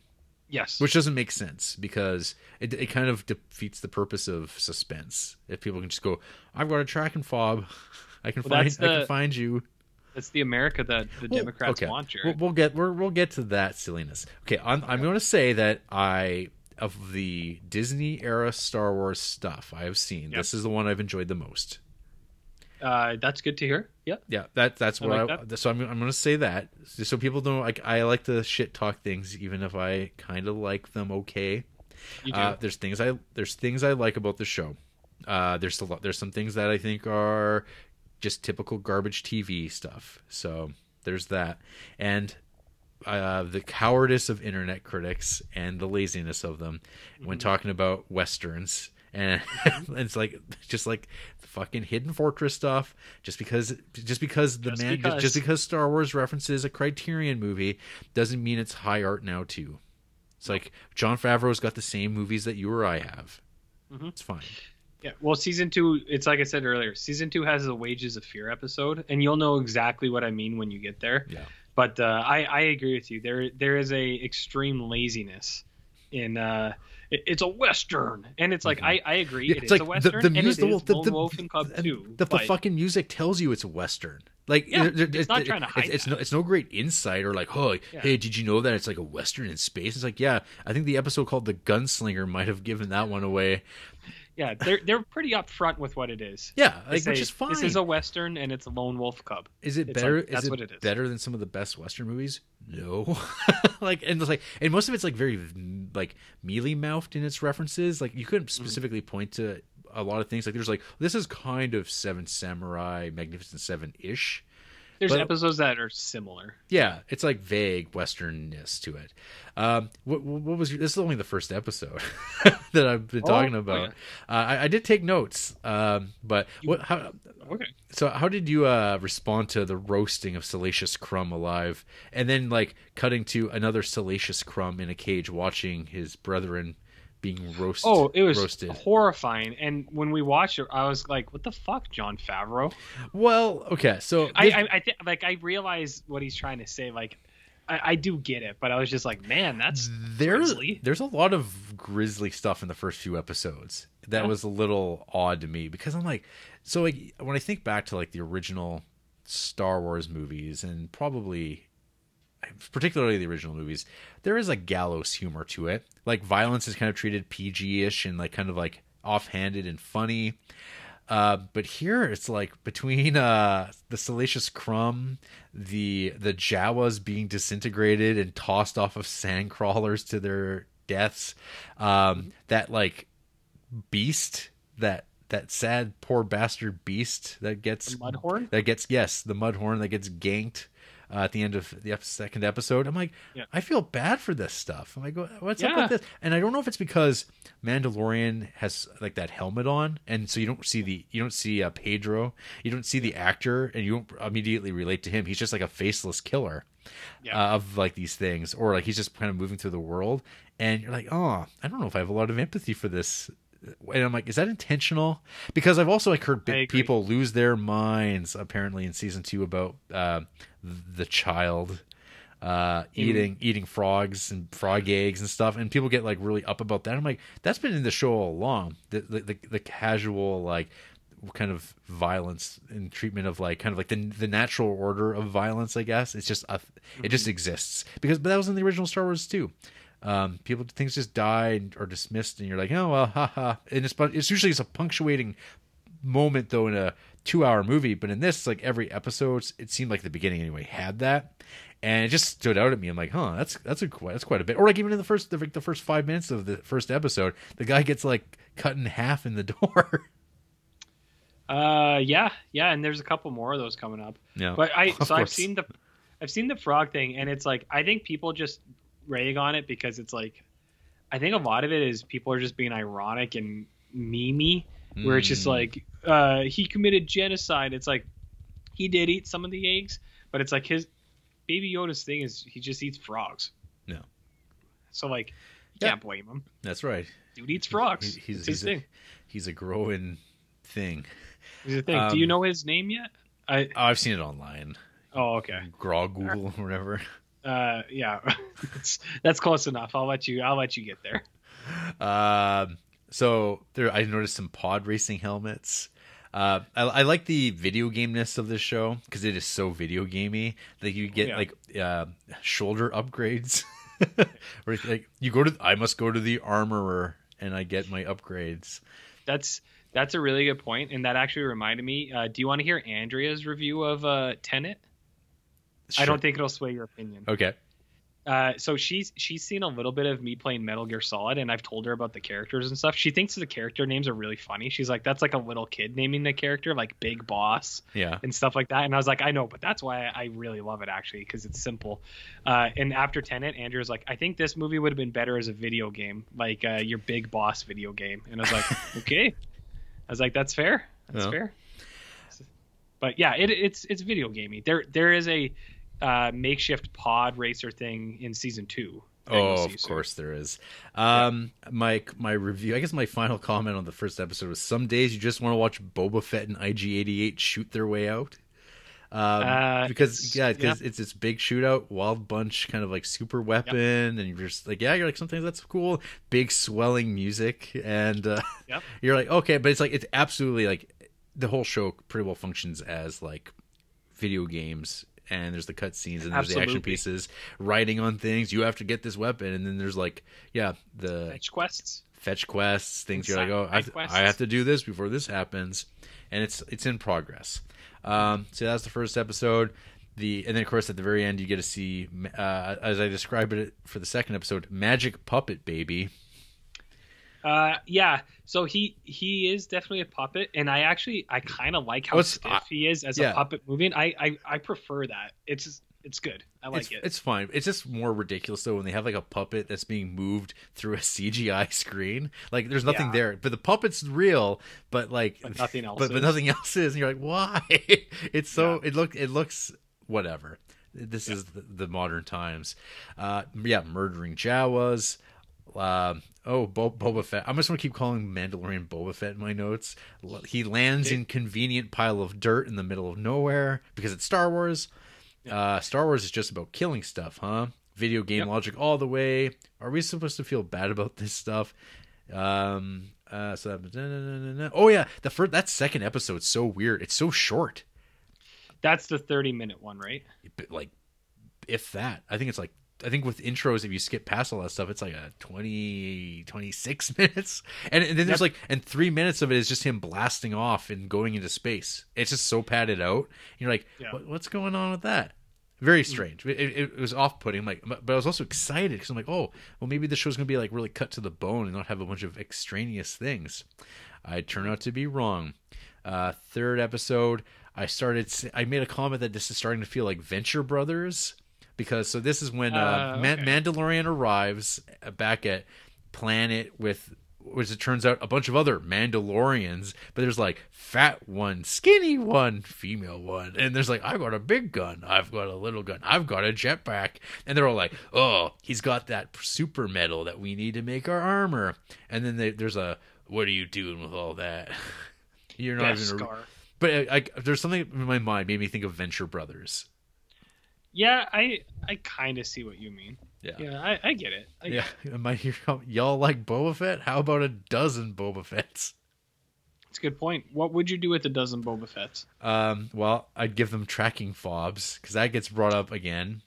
Oh yes. I made a note here that there was like a thing that I don't know if it's come back to when he's using the like infrared vision, but Werner Herzog has no heat.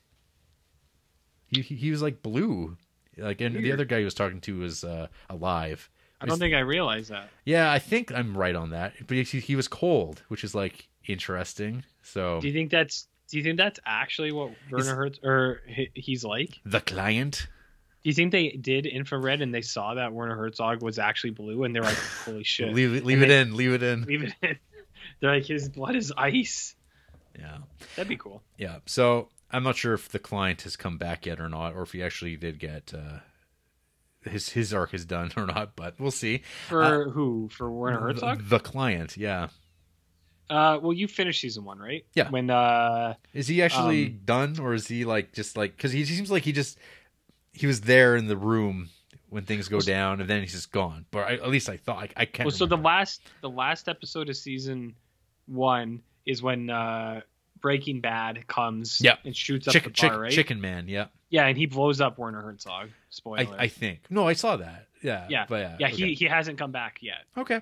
If that's where you're at. Sure. I could be wrong about the heat signature thing. I didn't look it up, but that's what it read like to me. Oh yeah, and then we get the big like, oh man, how's Mandalorian going to get out of this one? Mm-hmm. And then the cavalry shows up, just like a cowboy, and it's the Boba Fett's, and they got jetpacks, flamethrowers, and all sorts Machine of Gun Joe. Yeah. And then he escapes, and then he looks down at the fake CGI looking town. The next episode is Lord of the Ring orc dogs versus like human innocents. So it's like bandits versus villagers. There's some cackling because they're meanies. This is, I already knew immediately, like, this is one of those episodes that doesn't go anywhere. So yeah, you get ATST, which means of course film critics will be like, this is a 9 out of 10. Yeah, and this is the intro of Gina Carano. Kate or whatever her name is. Yeah. I don't remember what her name is. It's really similar. It's like Caro or Kara. Cade, or something something like that. Cara Cade. Anyway, and she looks like she plays football. She's a shock trooper from the rebellion, but she didn't like how things were going, so she left. Yeah, that episode's a lot of meh, and ask questions like, why don't you just stop and settle down, Boba Fett? There's too many tracking fobs out there. Too many tracking fobs. And then the next episode is another like filler episode of, oh, my ship is got damage or is running out of fuel or whatever, because that happens, seems like all the time.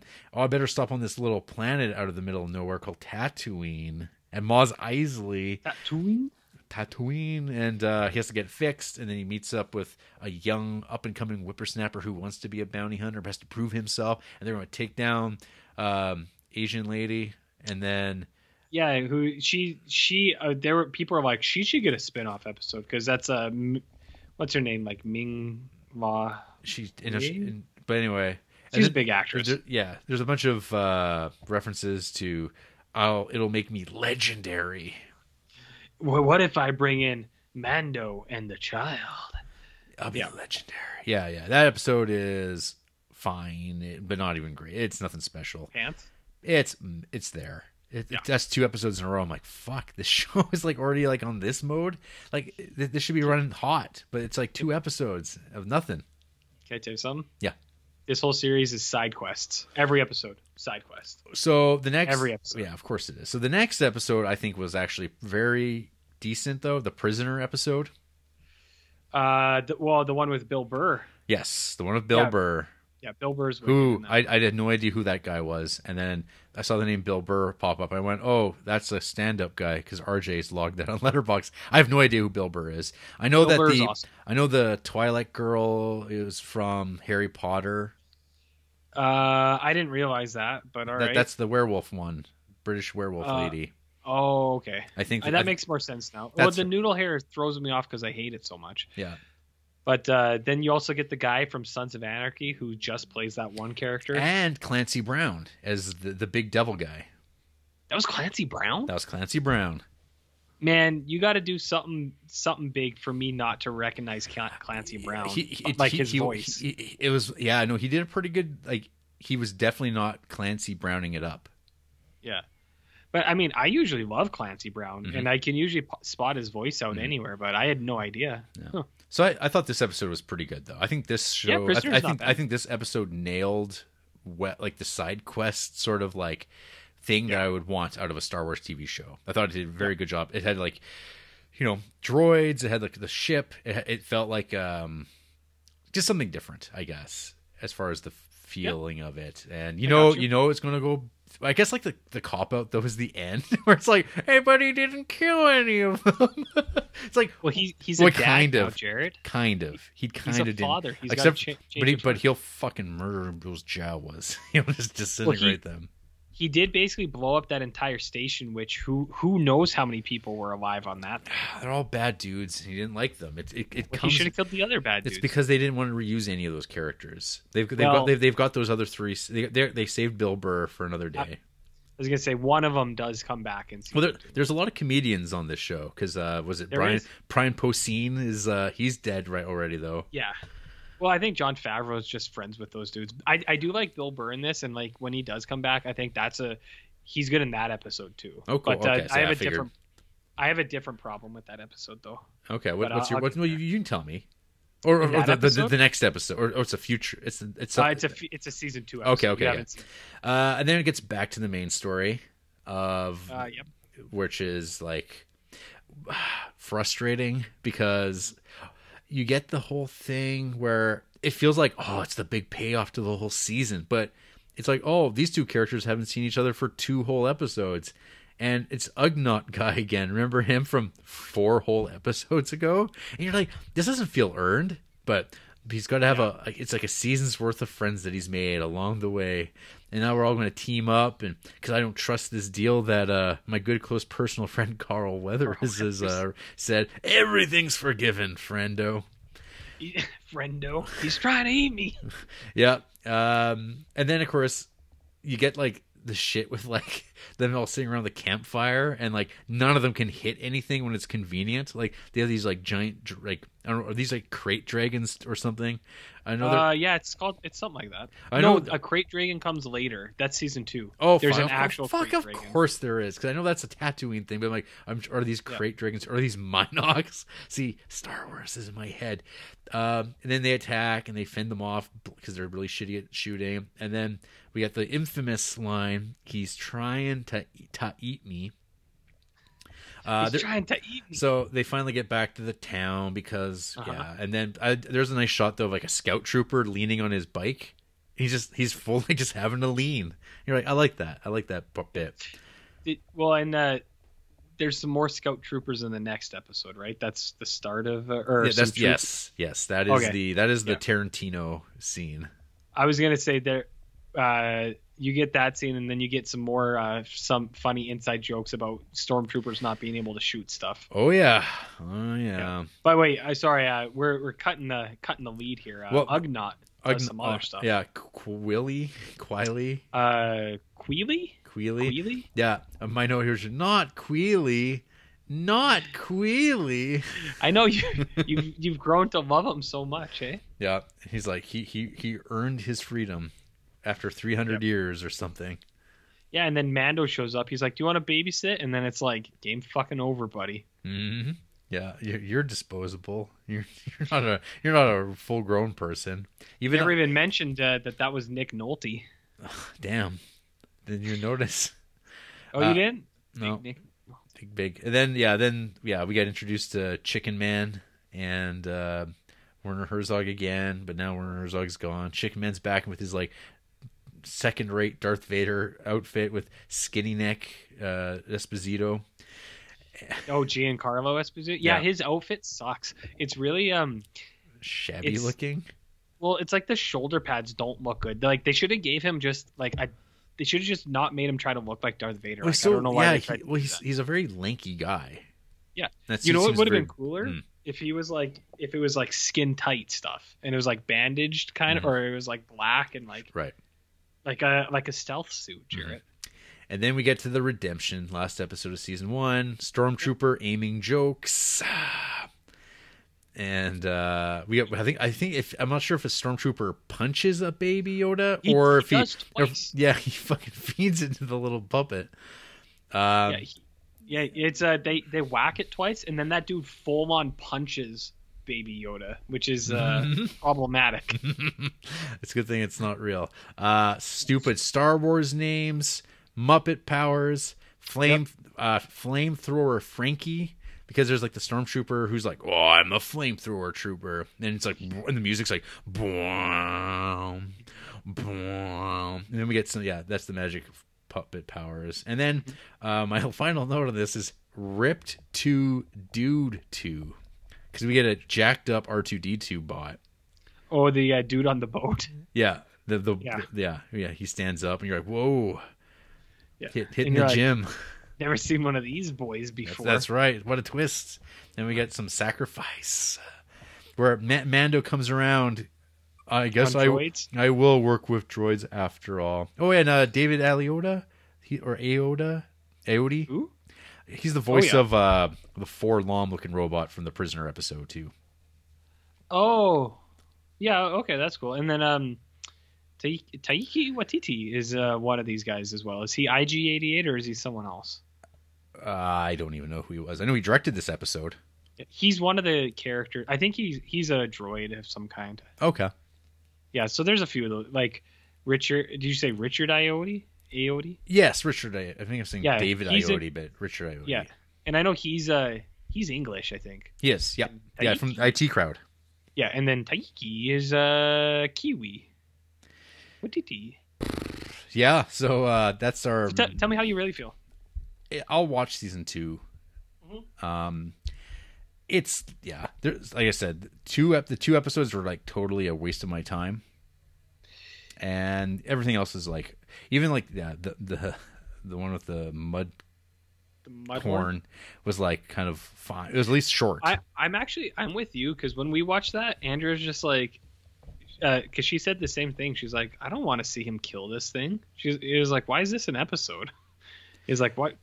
Well, who are we supposed to root for here? Is like this like rhino thing that he just kills? Well, especially when Baby Yoda like helps double team and the thing just gets lifted up and he just like stabs it in the throat, and I'm like, am I supposed to feel bad about this? Because this isn't like the Rancor where you're like, Luke's got to kill this Rancor, and then you feel, but the guard's really sad about the Rancor dying. Like, it's not like that. It's kind of like, but he's just like forced to have to go get this egg so he can get off the ship. So I guess it's an issue of survival.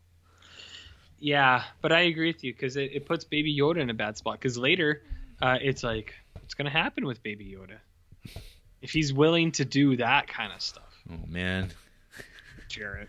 Jeez, I don't. What else is he willing? I don't even want to know. I don't even want to know. So, I'm pretty much with you for the most part. So, like we obviously we watched both seasons. We did get some enjoyment out of it. I think it's exactly kind of like you said, it's fan service stuff. So you know what you're going in for. And for us, it was like, this is welcomed. Like it is, it's scratching that itch, and it's doing it better than definitely like any of the sequel movies for sure. It's like, I think it's even Solo. I haven't seen Solo. Nor have I. But Corpse is a big fan. Yeah. No, yeah, like out of all the new Star Wars movies, like this TV show is better than those ones for sure. Just because I think it fulfills on this thing you want more, or that we've wanted more. And if I was a kid, I would love this show, and I would want I would want all the toys. Oh yeah, And I know a lot of people rag on it. They're like, it's a kid show, and it's like, yeah, so what? Who gives a shit about that? I don't care about that aspect of it. I have like some other issues, but like up front, I do like it. I think it's good. And there's a lot of good things in it, but there are some things that I get like frustrated with. Like there's a lot of like plot holes in this thing where it's like things that it's not like, oh, like really complicated stuff, like things that just don't make sense to me. So like Giancarlo Esposito wants Baby Yoda, right? Mm-hmm. But then he's like shooting into the bar and he's trying to explode it. And it's like, but you're just gonna kill him, like when he is there, and it's just like. And after that this, like, this like force and fury of like trying to like show a force and be like, I'm going to give you till tonight to mull it over for some reason. Yeah, and then even more egregious when they're coming out on is that like General Grievous? A little bit. Even more so when they're coming out on the lava boat, and then and then Giancarlo Breaking Bad comes in on the TIE fighter shooting them, and it's like, isn't your whole goal to get Baby Yoda? It's like, but you're shooting at him in a spaceship. That's the thing that to me it's just like, it doesn't make any sense. It's like you're going, and like that's one of my biggest problems with the show is there's a ton of like episodes where even within the episode one character is like, we have to do it this way, and then something else happens, and it's just like, it's like, so did you just say that? Like, it doesn't make any sense. The Bill Burr episode, actually, they get Bill Burr for a very specific reason. They're like, we need you for this. But then when it comes to the time when it would be him, they just don't do it anyways. And then it's just like, it's like, so you didn't need Bill Burr at all? Like, it doesn't make any sense. Another thing, Jared. So there is a big emotional, at the end of season 2, there's supposed to be a big emotional hook where Mando takes off his helmet, right? Okay. But it is the third time he takes his helmet off. Well, and I feel like first, so I've seen one. I've seen one. There's one in season 1. Yes. There's two. Which is like 2. Him not taking his helmet off as much as like it's not a choice, I guess. But I think the way they should have filmed it was show his head from the back so you don't see his face. Right. Because at the end of season 2, I think there's supposed to be this huge emotional thing where he takes his helmet off for a reason, right? Mm-hmm. But we've already seen his face 2 other times before, so it has no punch anymore. To me, it doesn't, at least, because in season 2, the other time he takes his helmet off, I think completely negates his whole thing where he's like, I don't take my helmet off for anyone. And then like when it's supposed to mean something, I didn't feel it anymore, Jared, because it's like he's already taken his helmet off a bunch of fucking times. It doesn't matter anymore. That's right. So it really bothered me. So what you're saying is you want to see his dick instead next time. I think that would have more weight. Cool. Literally. But yeah, it's a good show, but there's like, and I know this is like dumb, shitty, stupid stuff to be like going after, but it did get to me for a while. I was just like, it's like, why do they do these things that don't make any sense? Because of Star Wars. It doesn't have to make sense, RJ. Star Wars. Hey, RJ, did you watch any Deep Space Nine? I did. How much should we talk about, though? Because we talked about Mando for a while. Well, we might as well get up to where did you leave off on? I'm on 520, so that's 6 episodes. Yeah, let's do it. Let's just do it. All right. Fuck it. I got to pull up my thing here. I'll tell you my review of... the one last thing I forgot to mention in the Cisco the Terrorist episode, 513. Yes. Is I also put weird time to have a flying lesson episode, because there's like a 5-minute scene about how they like undock ships and stuff. And I was like, why is this in here? I was like, it's very strange. Because they don't have manual power. Because I'm Cisco. Anyways, 514, Doppelganger Bashir, 2 out of 4 stars. Ooh. Wait. Oh no! Wait. Wait, is that it? Episode 14? No, that's episode 16. Wait, I'm way off on this. Where was Doppelganger? That's in the 2-parter, because that's when it's revealed. Oh right, no, but 14's not bad. Yeah. Okay, yeah. So 14, I put Doppelganger Bashir. I said 2 out of 4, but then 514, 515, I put Worf joins Fight Club, 3 out of 4 stars. Gotcha. Quark says sex, and then I also put it's weird that Jem'Hadar have people teeth. But 515 I think is a real good episode, and then 514 is good. But it's all set up. I didn't like the as you know, I don't like those doppelganger stuff. So the Bashir stuff, I was kind of like, meh. That's such a minor part. I know. It's like it's barely there. I know. And but yeah, as a two-parter, it's good. It's good. Mm-hmm. And yet more Fight Club stuff. Yeah, let me just see here. What are my notes here? Because it's now feels like it's been a while since I've seen 14. Because I have finished season 5. Season 5, I'm close. You're getting there. There's a line: "I will kill Garrick," I believe is what Worf says if Garrick fucks around, and Worf's just like, I will kill him. There's characters just hanging out. I think there's a bit where is it when Garrick says that he refers to the Bajor as a backwards superstitious religion. I think so. Yeah.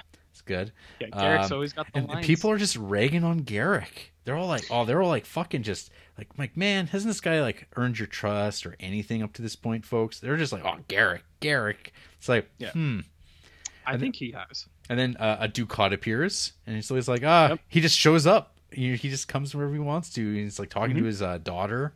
Mm-hmm. And then we get the duo team up Swerve. Oh yes, yep. Imposter Bashir is less annoying. He is, because he's not like Bashir. Yeah, but actually, I think from this point on, Bashir becomes less annoying overall. After maybe the next episode. Yes, yeah, he seems to after like that. Yeah, he seems to like be a little bit more toned down. I think from this point forward. Sandwiches. Yeah. Were they eating sandwiches? There's some references to sandwiches. Oh, like someone says like Garrick is going to make sandwiches for their trip. Perhaps. I think this was like later in the episode, but there's talking. Oh, maybe it's like Bashir says, "Oh, you guys want some sandwiches?" You guys want some sandwiches? Yeah. Space sandwiches. Then there's the whole purpose of this episode is that Garrick has been tipped off about the whereabouts of a colleague, a Cardassian colleague of his that is deep in some space, and they gotta go check it out. And it was in the last season. It was the Dominion, or not the Dominion, the whatever the like Cardassian like side group was that was trying to take on the Dominion. It was that group, and it was like Garrick's old boss, Obsidian Order. Yeah, the Obsidian Order, and all the ships were presumed exploded, but right. Garrick was always like, I think he's still out there, and that's where he gets word of. And so he's going to head out there with Worf, because it's like Montauk might be out there too. Yes, yeah. So they both have vested interest. Yeah, and then of course when they get there, they get captured immediately. Of course. And then they get put into a labor camp where no one does any labor at all. Except for Worf. Fight clubbing, yeah. Fight club, yeah. Gladiatorial battle in the jail where you don't see any other inmates because it's television. Yes. And then you get the reference to wormhole closure. It's starting to become more and more of an issue. That's right. Seems. And that episode is entitled "In Purgatory's Shadow." In episode 15, "In Inferno's Light." It's a good episode. Yeah, 5:15. Yeah, so I'm yes on both of these because you'd have to watch them if you're watching DS9. Yes. My notes for Inferno's Light: work camp without work. And then this is also, I guess at this point you get the thing where, oh, hey, the Cardassians, they're joining the Dominion. Yes, which is a good. I think it's a good mix-up at this point. Yes, and you're like, yeah, I guess, like that's cool. You get some Gul Dukat as Big Brother action back on Cardassia, and he's on the big screen, and it's like, yeah, he's the boss, and you're like, huh. I mean, part of it, you wonder, like, if the show came out now, the scale of it, I think, would be a lot clearer that he rules it. But this is like 1990 Star Trek, and you're just kind of like, it's like, oh, that happened. They just bring it up. You got to fill in the gaps a little bit, which is just typical, I guess, of like, or kind of of the time of network television shows like this. Yeah. Garrick losing it. Yes, he does. He's claustrophobic. He's claustrophobic. And we get some the Breen. We get a Breen guy that's just hanging out, and I kept thinking maybe that Breen guy, he's like somebody, but no, he's just a Breen guy. And then we just see fucking Bashir gank a guy. He's fucking full on yeah. stab someone in the neck, basically, and you're like, God damn, that's I guess Starfleet his time in training. Well, his time in that prison camp really changed him. That's right. And Because it's what, like a month or two that they say he's been in there. some time, yeah, because he'd been replaced by his doppelgoon. And his doppelgoon. Oh, so the ridiculousness of this plot. Speaking of like maybe plot holes, so the Dominion-ite plot, I guess, is to like make it seem like they're going to come and invade and take over the station and basically gain control of the wormhole. And so like they summon all the forces of like Romulans show up and a little bit of Starfleet, some Klingons, and they're going to have their big last stand. But it's a fake out because Doppelganger Bashir's got a roundabout that he's going to fly into the sun with this like detonation device and just blow it up and wipe them all out with a solar flare. But you go, well, fuck, shouldn't that be always a chance to wipe out people? Like once you've introduced that, you're like, that seems like a pretty dangerous thing. Like the ability to do that seems like real bad. Like, it's like, why wouldn't? Because the Jem'Hadar already want to die, so it's like, why not just send one of them to every sun in the Alpha Quadrant and wipe out all these fleets and then invade? Right. This is one of those things where you're like, these ideas are a little ill thought out, kind of like Cisco genocidal maniac. It's like, no, it's good. It showed that he was willing to do stuff, and it's like, huh? But if we pass it off after the end of the episode, it's like it didn't matter. You didn't tell Starfleet about that, did you? It slipped my mind. Indeed. Oh, those millions of people that I just destroyed? No, I didn't tell them. Speaking of Bashir episodes. Okay, so Jarrett, 516. Yikes. I didn't rate this one, but I don't know how to feel about this one. So they flowers of Algernon to Bashir, and I was watching and I was kind of like, huh? No. What? So I don't know. I don't think it's a bad episode or anything like that. But when I was watching, I was just like, whoa, we're in for a wild ride. Well, okay. So there's a couple things here. So this is Dr. Bashir, I assume. And this is an okay episode. We get Babu from Seinfeld. Yeah, and he's speaking like in the thickest English accent. I was really thrown off by that. I was like, whoa. So he's Israeli as well, but man, this dude's got range. He's got range. Yeah. Or he was born in Israel. I don't know what he's like worldly. He's whatever he needs to be. Kind of like Bashir. Yeah, I guess. He's whatever. He's just, he can play anything. This is where we get a reference to Vulcan Love Slave 2. Oh yeah.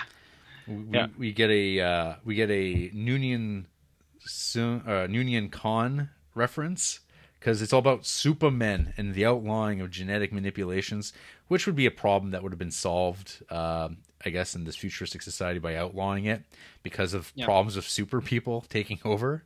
Well, they do mention Khan, specifically, right? Which is what I just said. What did you call him? What's his first name? Noonien. Oh, okay. That threw me off. I was like, Noonien Khan. Whatever it is. That's his name, Khan. So they kind of like, we get like a speech about that, about like why it's a bad thing. And it's just like in the Federation, it is just, nope, you don't do it, or you're going to do some hard time in New Zealand. I thought that was pretty funny too. It's like, yeah, you're going to do 2 years in New Zealand. Yeah, but it's like a minimum security work camp or something like that. Just do some labor in a world without money. But we also get introduced to the Doctor, RJ. I do not like that guy. Robert Picardo? Yeah. Welcome to 7 years of Voyager. Is that... But that's a version... I mean... It's a version of him? Yeah, because he's more of a... I think he's a little bit more of a dick here as the actual man. And then the program, he's sassier. But he's not as dickish. Yeah, I would like the sassier version, but yeah, his presence here, it's like he's unlikable on purpose, kind of, right? Right. Yeah. So and a horn dog.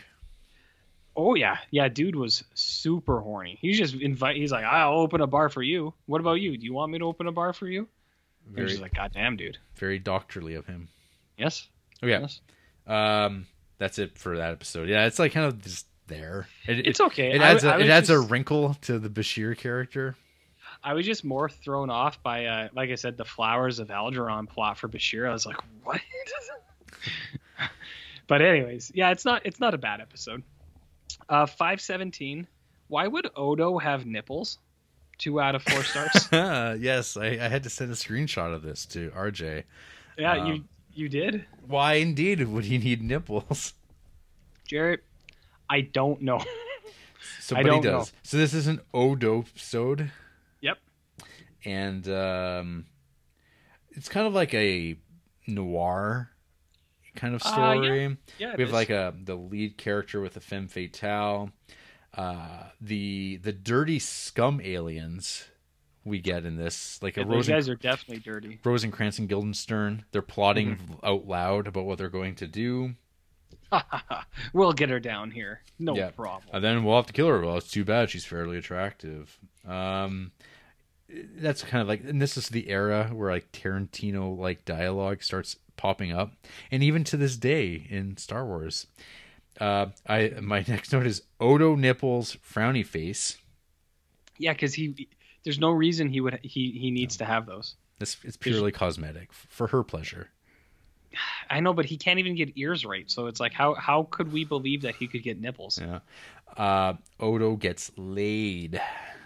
Yes, he does. Yeah. First time, man. With a human. Human. Yeah. Yeah.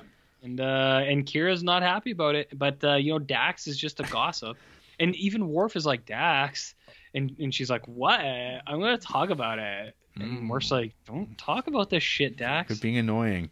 And then we get Avery Brooks's reading of a woman. That's nice. That's nice. That's nice. And you're like, man, Cisco. He talks so weird. Oh, and then, so my final note on this has a bittersweet ending. It does. Yeah, you're like, oh, because she was the quarry all along, but she didn't even know it. Because you kept thinking like, oh man, when's she going to fuck him over? When's the other shoe going to drop? And it turns out, nah, she's on the right side of the law, yeah, and it can never be. She's just a sleeper cell. She just didn't know. Mm-hmm. Didn't know. Yeah, it's not a bad episode. I was just mostly thrown off by nude Odo. Yeah. Unnecessary nipples. Yeah, unnecessary. So then I have 518.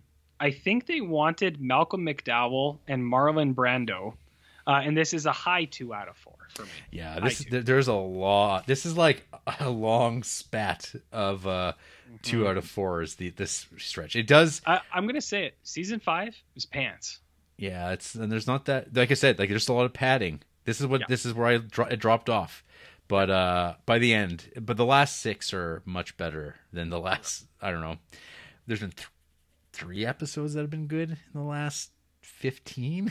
That's not great. A lot of 2s for me in this season. Yeah, it just seems like they're spinning. Yep. Yeah. So this is episode Business as Usual. Yep.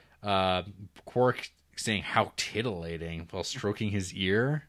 Oh, titillating. Yeah, he said sex a couple episodes ago. It was gross.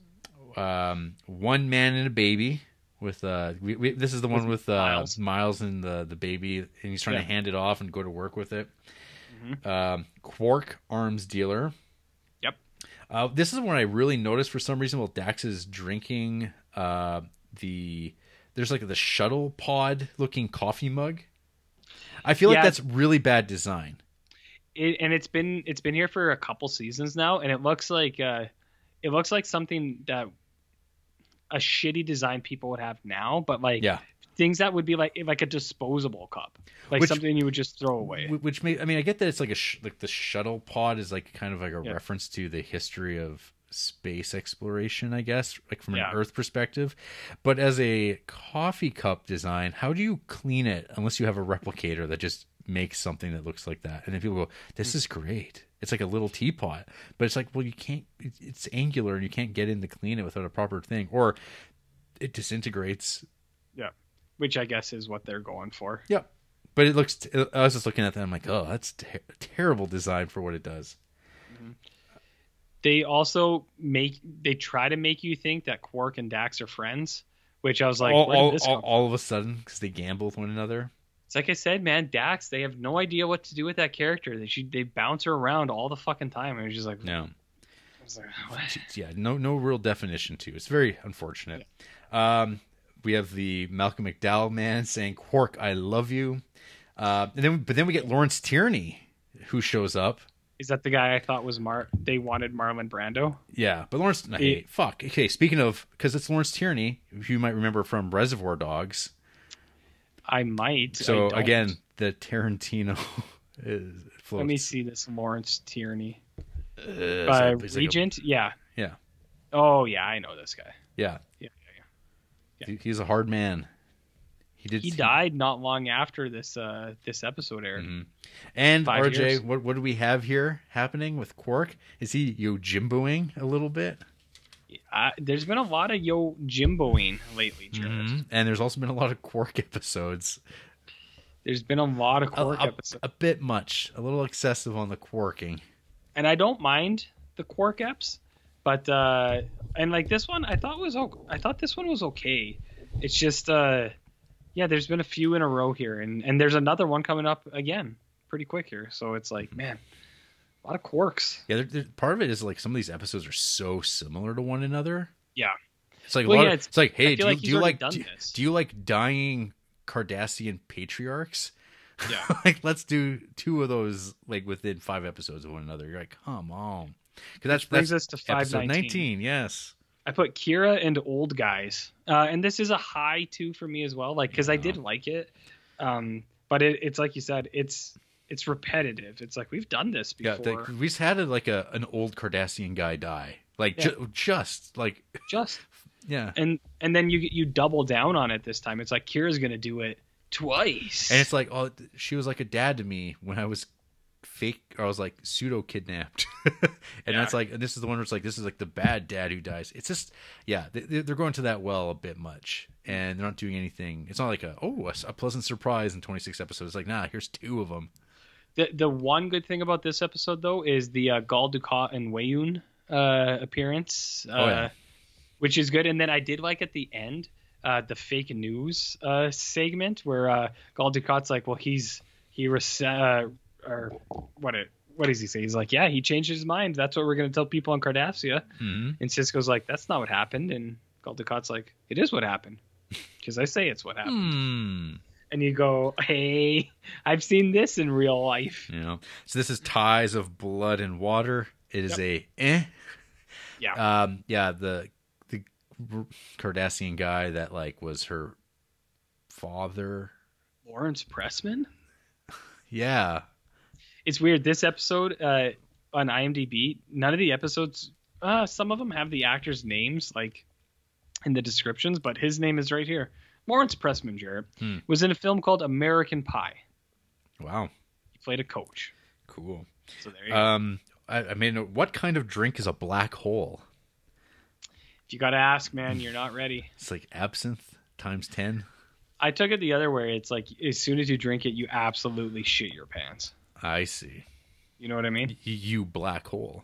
You black hole. Your whole blacks. It's not blackout. Yeah. You're awake for it. You're awake, but you don't want to be. That's right. You don't want to be in a black hole. Now, remember when Kira said she'd killed Gul Dukat? And some of that, but then like, did you acknowledge that, like, that hostility's still there? Because you're just like, oh, he's back. I'm like, in my mind, I'm like, they won't see each other again for like a while. Like maybe they don't run into one another for a while. But here they're hanging out on the ship again, and she has to be cordial to him because he's like the president of a planet. And that's always the thing with Gowron, is he never really seems like the president of Klingonia. Like he's just like a guy. Yeah, for Gowron? Yeah. Like Gowron's always been weird. Like, but they don't handle it, like, it doesn't seem like this is a statesman. But I mean, like, I prefer not to be treated that way because I am a warrior. I also feel like he doesn't fit that role either, because Gowron seems too small. Yeah. Like in relation to how they present other Klingons, it's like Gowron's a real little dude. And you never really, he fights Worf once, but he's not like great at that either. Because it's like maybe he's really good at fighting, but he's not either. So Mm-hmm. I don't know. Okay, one more. Okay, 520 Moogie. 2 out of 4 stars. Yep. Ferengi love songs. And so this one, I didn't like outright dislike it or anything like that. I was okay. Andrea watched 10 minutes of it, and then she just looked at me and she said, I don't want to watch this. And I said, that's fair. Yeah. I won't make you watch this. Yeah, nothing happens. This is Quark. Well, I guess Quark gets his business license back. And Jeffrey Combs, aka Wayun, is also the Ferengi guy with his big medallion. Yeah. His and he kind of talks like this a little bit. But it's still him. My note here was Ferenginar looks so damn cheap. Empty rooms, curtains everywhere. The clothing material in like these shows, it's hideous. So ugly. I love Quark's outfits. But all the costumes that all the characters are wearing, yeah. It looks like shit. It's patchwork stuff. Yeah, it's like very like, oh, someone like maybe that's the idea. Like the designer's like, well, Ferengis are garish, so let's do it that way. But like for the most part, I think like all the clothing in like Star Trek DS9 stuff is like ugly. The uniforms are so baggy, like the blue shoulder pad look. It doesn't work for most of them. I don't love the gray up here with the color underneath and they did that in First Contact too because it came that's now the look. That's what all Starfleet looks like now is that. I kind of like the old one better, you know. And my note was too much Quark. This is too much. It's too much of a good thing. It's a little too much Quark. Yeah. He's better as the side piece. Or you get these moments, these little like blips of like Ferengi action. That's fine. Yeah. But so this episode is just like, Quark goes home to see his mom, finds out his mom is now in a relationship with the Grand Nagus. And Grand Nagus is also like coming down with some Ferengi dementia. Or amnesia, Alzheimer's kind of thing. Yeah. He's just not on it anymore. He doesn't know his numbers. As a Ferengi, that's very important. You just gotta stroke his ears, Jarrett. That's right. And then, so they just like kind of like, well, we'll leave it at that. My mom's going to help secretly run things on this like hideously sexist planet, but maybe one day things will change. I doubt it. Some have said that the Ferengi are the most relatable races for humans of today. More sense of compared to what the Starfleet Federation ideal is. The Ferengis are more realistic for like how humans actually are. They are, but the Ferengis don't have war with each other anymore. So that's one of the upsides. Allegedly, I still think they're fairly. They seem like they're still scheming to kill each other. Yeah, I mean, hey, but, Donald Trump didn't start a war for 4 whole years, and some people are like, we'll give him. We'll see what happens next time, right? Am I right? Well, I mean, he didn't die. He's still around. I'm sure he's planning something. He's watching a lot of TV. Yeah, drinking Diet Coke. Diet Coke. I heard he drinks like 9 Diet Cokes a day or something. Have a quarter pounder. But he also said he's never seen a skinny person drinking a Diet Coke before. That was one of his all-time tweets. He's got something for everything, as the kids like to say. That's it for DS9, I guess. For now, you got to catch up, buddy. I will. Well, but I mean, hey, I watched First Contact, which is Star Trek adjacent. I watched The Mando, which once you watch all of that, I can speak to that next week as well. And I watched a 9-hour film called Tenet. So it's not 9, but that movie's like. I think it's 3 hours. It's pretty long. Hey RJ, there's some Criterions coming out in April. Oh fuck. Still? Yeah, they're still coming, buddy. Yikes. So where's my handy little email? Man. Oh. There's like a couple of cool movies actually. Okay. So they're re-releasing Masculine Feminine on Blu-ray. It's one of my favorite shows. Some Godard. The Furies, the Anthony Mann movie, that's coming out on Blu-ray. Frank Borzaghi's History is Made at Night.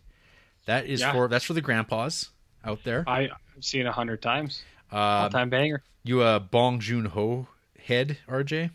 I'm not, but I'm pretty sure Big Sugar is. Well, I mean, I'm not. I've liked his stuff I've seen. Memories of Murders coming to the Criterion Collection. That's cool. It sounds like a good show. I have my Palm DVD of it from ages ago that I've watched, and it's good. But people love that movie.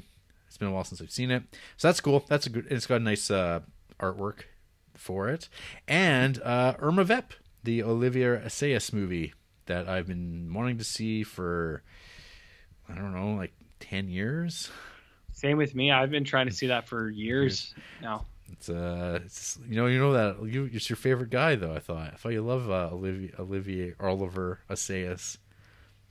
One of my favorite actors. Mm-hmm. That's what he is in that show, right? Is an actor? Nope. Yeah, one of my favorite actors. I mean, you're a big fan of Louis Fillard's classic silent crime serial Les Vampires, right? You like Maggie Cheung? One of my faves. Yeah. All of them. All of them, yeah. Yeah. All-time favorites on every front. Mm-hmm. Well, one day when we get to Spine 1074, you'll be able to watch it at long last. Hey, Jarrett, man, you put that Criterion stamp on it, it's a 5-star film. 5 stars. 100%. That's what they say. Every time. Nice. Anyways, that's it for movies. Are we still recording? Yeah, we're still recording. After the break, grab your baguettes.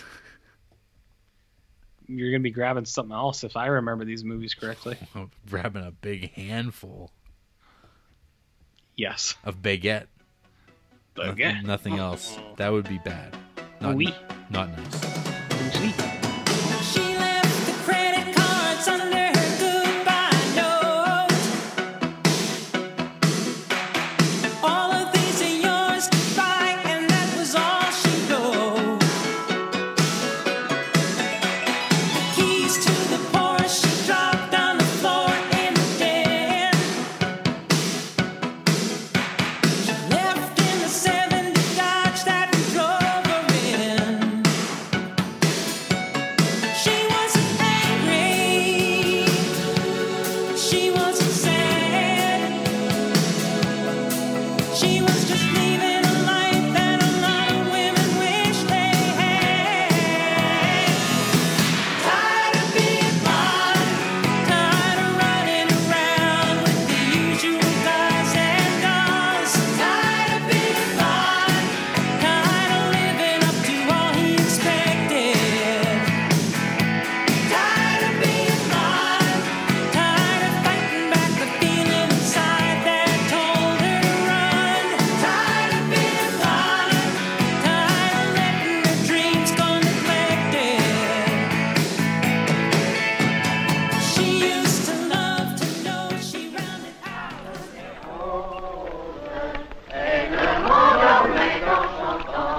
Elle est la première arrivée.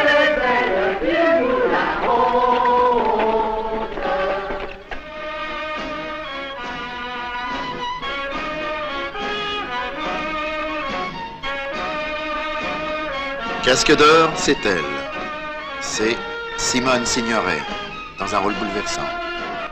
Voyons, Roland. Casque d'or, c'est Marie, une petite gigolette que se disputent les durs de la belle époque, les héros de Bruant, ceux que l'on appelait les Brettos. La presse est unanime. Un film admirable. Tu permets?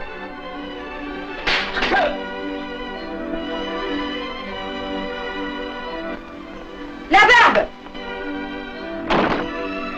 C'est beau, c'est grand, c'est un chef-d'œuvre.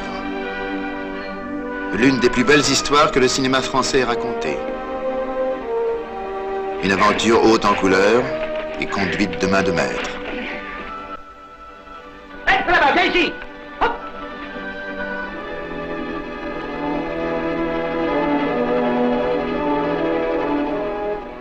Il vous a peut-être pas dit qu'il était fiancé? Alors, Casque d'or aime un homme, cédera-t-elle à un autre? Toi qui peux m'aider. je veux bien. Bon, c'est c'est toi que ça regarde.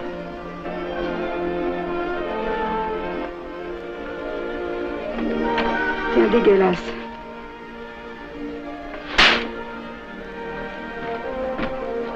C'est un dégueulasse, t'entends, c'est un dégueulasse!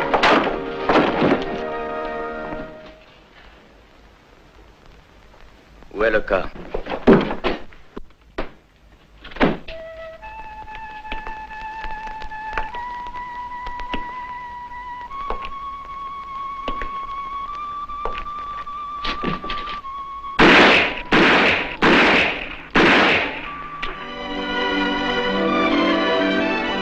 Simone Signoret, d'une beauté éclatante, intense, définitive, l'inoubliable casque d'or.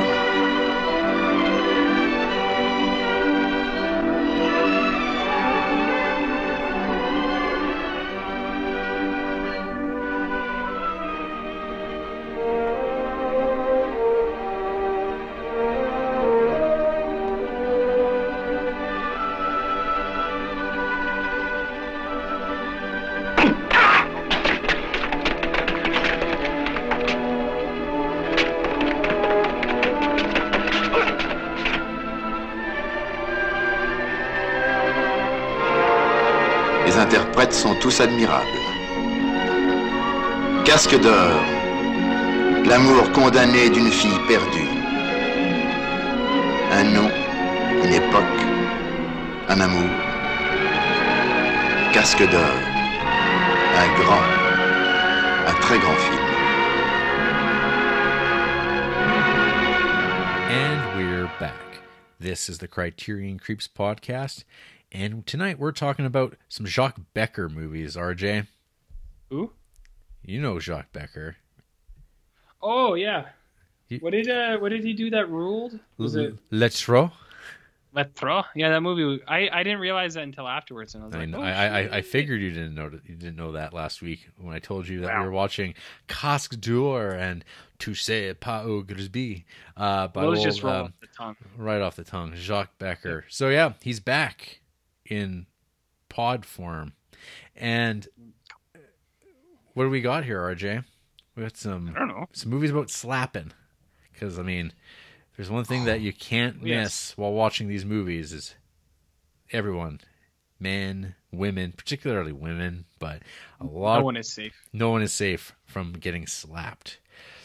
But There first are off, so many slaps. so Yeah. many. 1952's Casque d'Or by Mr. Becker. This movie's got a tagline, RJ. What kind? It does? The story of a blonde.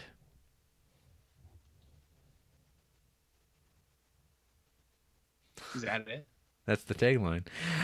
In the synopsis, ex-convict Georges Manda returns to the free world determined to go straight and takes a steady job as a carpenter. Unable to completely shake his connection with the underground, he meets with a former prison mate, older gangster Felix Lecca, who introduces him to his mistress, the sweet but guarded Marie Casque d'Or. Marie and Georges fall into a passionate relationship, driving Felix to do everything in his power to ruin the couple. That sounds serious. Indeed, it does. Does that seem like it fits this movie? I think the tagline is better. It's way more to the point. Yeah. So this movie opens up. What's that movie called? Day in the Country. It's the Yeah. What about it? It's about people out on boats riding down the river, and you're like, okay, what's this all about? So they're it's like it's some domestic kind of tension going on between this lout and his girl. Everybody comes up. This is what you used to do apparently. You rode down the river and you went along the beach, and then you walked up into a cafe and you hung out, listened to some music. Olden times. You ever done that, RJ? You ever go down the river? I'm doing it right now. Really? That's all I It's do. very, very good internet connection you've got there. Yeah. It seems like there might be something weird going on. Well, I mean, you should get off the river. Oh, is that not where I'm supposed to be podcasting? It's not recommended. So the crew shows up. This free loving people, and they're there for a good time on a weekend. Maybe they've left their jobs, whatever it is, and then googly eyes are being made amongst these friends. This large group of people. We're introduced to our man Manda, the man with the mustache, and the aforementioned blonde Marie. She's dancing with her kind of rough around the edges lout. What's his name? Is it Raymond? It could be Raymond. It could. It could also be something else. Perhaps. No, Raymond sounds somewhat. Well, I know there's a Raymond, and then there's the boss in this movie. The boss, like a big boss, or just a normal boss? No. Okay, normal boss. Yeah. Yeah. Then there's Roland is the boss. Yeah. Roland is the boss. Raymond is his friend. Okay. Or sorry, no. Jared, did you even watch this? I movie? did, but I'm like they're these guys' names. There's Raymond and Roland, but then there's these dudes have different names. The Yeah. names don't matter as much. Yeah. Just tell me what they did. Right? okay. So Tell me what you're doing for me. So there's like there's the underling that's dating her, but then she's also seeing the boss, or the boss has a thing for her, right? Lekka's the boss. Aha. And Raymond's his friend. Okay. And Roland is the underling. So, Okay. there's an exchange. Roland gets knocked the fuck out. Did you watch this movie, RJ? Yeah, I watched this movie. Okay. Yeah. Roland gets it's because his girlfriend wants to go for a dance, and then Roland gets all pissed. He says, "Hey, I'm not dating no loose floozy." And then everyone says, he's Whack. he's got a short temper, and he does not. Yeah. I mean, would you notice if you were dancing with your girl and she just kept staring at this guy the entire time for like a minute straight? Would you be like oblivious? "I don't dance." Okay. Nice, So- nice dodge. So anyway, there's a throwdown, but her interest has been piqued by this carpenter that apparently is quite dashing. Allegedly, it seems in this movie. He has a distinct look. So both these movies kind of have like a similar way of like handling the before time, before the movie starts, where it's like, oh yeah, he's got out of jail, but they don't make a deal about that. It's not like lingered upon. There's no big thing. There's no flashbacks to like what happened beforehand. It's kind of refreshing from watching a lot of television that like belabors the past and really hones in on it, and you're like teased out like what actually happened back then. It's just kind of like, yeah, that happened. We're good now. What did actually happen back then? I don't know. What's the real story? Exactly. Who cares? What's the secret origin, Jarrett? We don't need that. We don't need like that in movies for adults. Oh, is that what we do on this thing? Interesting. Interesting indeed. So anyway, jealousy abounds. There's a lot of character interaction back and forth like movies do, where it's like she comes on strong, he doesn't want it, but does he want it? Maybe he does want her, and now she's offended. And it all has to be kind of kept under wraps. But then there's a little bit of death. Is it interesting? Is it intriguing? Yeah. Well, there's some stabbing. There's stabbing and there's also grabbing. You know what I'm talking about. That's primarily in the next movie. This one also has one. Does it? Does it have? I made a note of it. Okay. I only really. So there's a theme. Okay, that's okay, that's a theme. I really noticed it in Grisby, but so both of these movies, this movie is more slap the film, but it does have some grabs in it as well. Right. So this Jacques Becker dude was really into grabbing some tit. Let me tell you. He was giving French audiences what they demanded. Allegedly, it's like he was from Italy. It seems. Mm-hmm. Well, then Yeah. the next movie is a French-Italian production. Whew, what do you think they're getting into in there? In that? I don't know.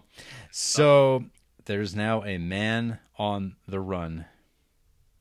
Man on the run. Here's the story. Yeah, because the abusive guy Roland, he's dead, and there's police don't know who did it. There's a scrap throwdown, but Lecca, he's like, I don't like how Marie and George are not here anymore. They've obviously absconded, so he's like, I'm gonna lure him back. We're gonna frame Raymond, George's good friend, for this murder. Draw him back into town. It's kind of like Heat, or like out of Yeah, against kinda. his best interest. He's like, I got to go back. Got to be a good man. And he's like, well, I'm gonna come, and then I'll be arrested, and then Roland will be freed. Well, Allegedly. the police just charge them both. Mm-hmm. That's a real shitty deal. And Lecca makes his move on the Casque d'Or. What kind of move is it? Is it sexual or is it consensual? Why would those be mutually exclusive? Sexual and consensual, RJ. We're talking about a French film here, Jarrett. I see. So, You know what I yeah, it is not consensual. I think. Well, it's see, that's why you have to ask.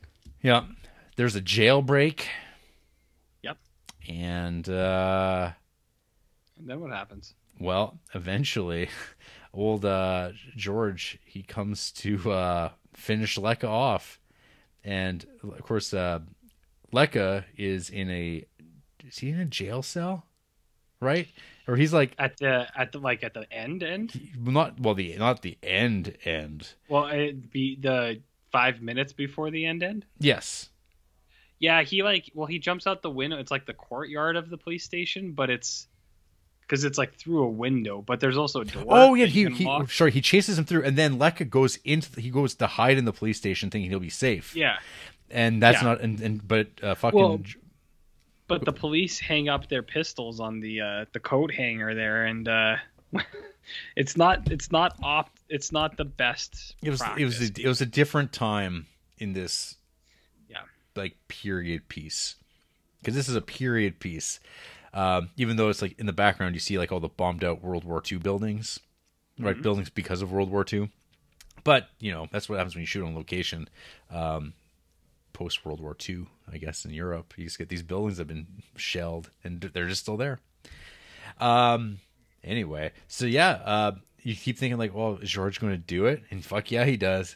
George just fucking guns this guy down, dead. And then we get a transition to a straight up guillotine execution by the state. It is just unpunctuated. Like, I don't know how to put that exactly, but straight to the point, brutal, vicious, and thin. And it's all over with the crime, but maybe not for our protagonist at Marie. I liked the hotel room that seems to exclusively rent out to people that are interested in watching executions. Yep. So yeah, here's our room. You see that good dude's head get cut off. Looking over if the you want, car, whatever. looking over the courtyard. Yep. What's the movie we just watched not that long ago that had like the fairly brutal beheading execution? Oh, shit. Was it Chasing Amy? That movie was a while ago. RJ, God, pay attention. Yeah, shit. I can't remember now. I'll look on my list here, see if I can find it. It wasn't one of the Cassavetes movies, I can tell you that much. Well, yeah, that movie's just got Peter Falk's hat. What was that? There was a movie, Jarrett, that we watched one time. This one time. Was it a German film? Perhaps? I mean, coup de grace ends with executions. Was it Battle of Algiers? Battle of Algiers ends with, or I Yeah, think has executions in it. which was right before Cassavetes. Yeah, I'm pretty sure it's Salvatore Giuliani? It was Battle of Algiers. Okay, that makes sense. Yeah, very reminiscent of that, I guess. But this movie came before. Do you think that they ripped it off? Is that what you're saying? I'm saying Battle of Algiers might have ripped it off. Yeah. Like the historical documents? Yes, just like that. No, that's like one of the. I think the real highlight of this movie is actually the ending. Oh, yeah. Because That is other than the that, highlight. this movie reminds me of Rene Claire movies for the most part. Like this movie feels like 20 years older than it is. Or sorry, 20 years older than it is. This feels like something from the 30s. Because I'm kind of like, I don't know. It doesn't feel as contemporary, particularly as Touches Pas. Than the other second movie. As usually happens with these double headers, one is greater than the other. Usually it's the first one we watch, and then the second one's kind of like a bit more of a chore to get through. This one, the formula's been flipped, and I feel that this is definitely the weaker. This movie's like it's adequate, it's okay, but I don't know. I definitely did. Doze off. I rested my eyes. I'm sorry to use RJ's expression. I rested my eyes. I feel like for like maybe a half hour in the middle of this movie. Yeah, and some people say that you can't rest your eyes and continue to watch a subtitled film. But clearly, how eloquently I walked through the plot of this movie and recalling all the details and characters. I mean, I was there all along. Well, I did not rest my eyes during this film, and as you know, I don't. The names of characters leave me as soon as the movie is over, and I never think of them again. I think Oliver Granger asked me a question about Tanner 88 yesterday, and I was like, you're asking the wrong fucking guy, dude. Yeah. I was like, you should ask someone who does a Criterion podcast. That's not me. Well, you've known the episode. It's like it's gone. It's out of my mind forever, pretty much. But yeah, I'm with you on that. Where this is a good rest your eyes kind of film. Look at the ceiling for a little bit. The ending is great, and I think that's probably the justification of why it's here. It's like the ending. It's like you didn't see that coming, and you're like, all right. But the whole build up to it is very. Jared, I'm going to use a Jarrett word. I'm going to say pedestrian. It's very pedestrian. This film. You say that all the time. Jarrett's always saying that. Yeah, you do. Just all the time. No, it's just very it's I would describe it as like a Sarah Plainenthal thing where it's just like nothing really happens, you know? It's just there. There's nothing bad about it, but at the same time you're like you wouldn't give it $2 cuz we got this dude, he's got a mustache. He likes a girl. He gets into a little fight. He punches a guy out. Girl likes him. Girl's connected to the mob. Of some sort, and then guy tries to get girl. They have a knife fight, Jarrett. There's a knife fight, which in that part too. Actually, I was so you brought up the stabbings, but I was actually a little surprised by that. I was like, oh, they're actually just full on stabbing people here. Oh, what was that movie we just watched? The Duelist movie, because that movie had lots of. Is that the movie you were thinking of? No, that's Scaramouche. Yeah. Oh, okay. So Scaramouche. This actually. So this reminds me. I don't know if you remember the Rene Claire movie. There was A Nous la Liberté. That's like that. Oh, it's one exactly. I know. But then there's also Under the Roofs of Paris. Oh, I remember that one. Well, because you remember, like, there's like a. I mean, it has that. It felt like those movies. It felt like something from like the early. It felt like the early 30s, rather than 1952. Where you could have a little bit more edge, I guess, to your stories. Remember Le Million? Oh, I know. But that's a whatever proto-silent musical kind of thing. Like it's so removed from what this movie could have been. But yeah, it just like felt very there. Yep. Well, yeah, and so you have a knife fight, and that's pretty cool. And then there's this buildup of hunting men down, which is also, it sounds better than it is. Mm-hmm. So this guy goes on his vendetta to take out men, and it's like that sounds cool, but all you really see is just this dude with a mustache out in the country drinking a cup of coffee, And you're like, all right. And then you're like, the mob boss guy's just like, it was my elaborate plan to seduce this woman myself. And then you're just like, all right. Is that Zap Brannigan? Might have been. I'm not going to repeat it. But yeah, like the first like bit of this, you're kind of just like, okay, I got it. I'm good. The end is good. The ending's really good, but The ending is very good. It's because well, I think was it Truffaut, some film critic types, they kind of mentioned just like how well done the end of this is. Yeah, there it is. Truffaut praised this scene, writing, "If you're at all interested in how stories are constructed, you cannot fail to admire the ingenuity of the plot, particularly the strong, oblique, unexpected way it gets abruptly to Manda's execution in a scene that is so beautiful as it is mysterious, as the Casque d'Or arrives in the middle of the night at a disreputable hotel. When I or any of my fellow scenarists are in trouble, we often say to each other, 'How about a Casque d'Or solution?'" I mean, I think we should end some of our episodes in a Casque d'Or situation. Or the podcast in general. Mayhap. So one thing I'm noticing, looking at this list of movies we've watched in the last 100 or so, these movies posters with like women with like puffy dresses at the top, the ruffly dresses, like Alina and her men, Casque d'Or, Golden Coach. It's not roughly at the top. Maybe that's a bad sign. Maybe that's got go away heat for me now. Well, there's a few like that, and like I mean, I'm honestly what I said. When I watched it, I was like, yeah, I was like, this is good. The ending's great. The first bit, I was kind of like, whatever. But in comparison to the second one, they kind of lowered my opinion of this one. And then the last thing is for you and me, this character named by Manda. It really kind of reminded me of Mando. You know what I mean? Mm-hmm. And not to sound like a total chud, but Chadinsky. Yeah, but it was in my mind at the time. But no, I think Casque d'Or's it's aight for sure. I think the ending's great. I think the first little bit is whatever, but when you watch it as a double header, you definitely the second one, which is like you said, not the norm. The second one leaves way more of an impact on you, I think, than this one does. It did for me, at least. Yeah.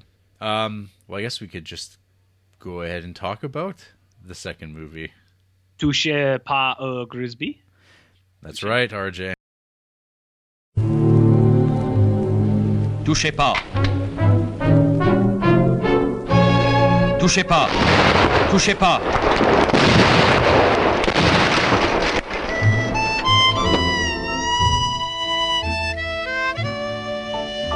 Célèbre roman d'Albert Simonin, Touchez pas au Grisby, a conservé toute sa vérité, sa puissance et son pittoresque.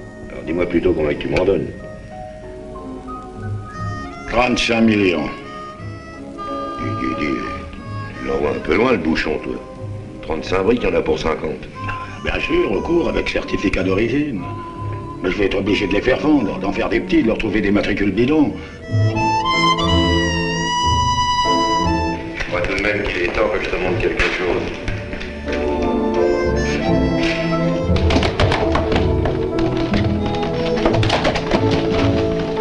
Qu'est-ce que vous allez me faire? Tu vas le savoir, ma petite fille, allez, marche! Max, on va t'expliquer de quoi il s'agit. Il nous fallait l'avis d'un homme de poids pour un petit arbitrage entre nous. Je serai pas longtemps parti, ton homme, va. Je te donne ma parole. Tu sais, Max, à mon âge, on refait plus sa vie, hein.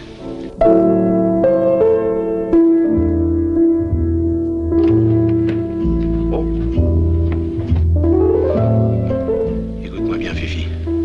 Maintenant, on va s'occuper de toi sérieusement. Alors, monsieur Ramon.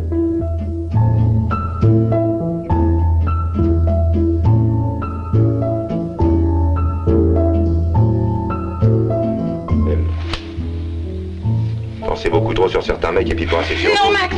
Pourquoi tu te mêles, toi?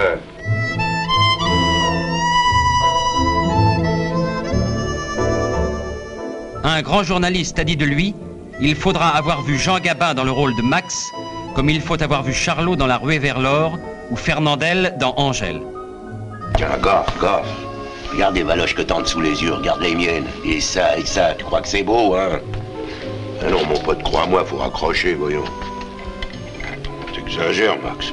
Non, j'exagère pas, non. J'ai du chou, moi.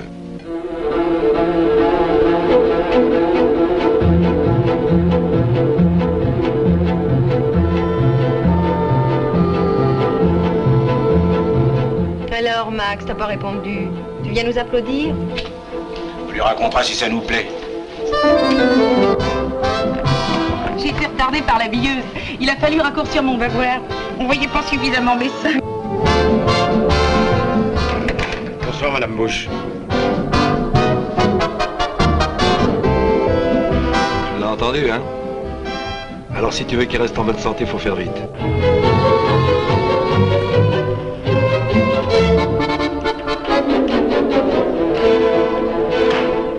Vous êtes vache de me laisser dans la nature. Comment je vais rentrer, moi? T'es calé aux champignons avec une lanterne à escargot, papa.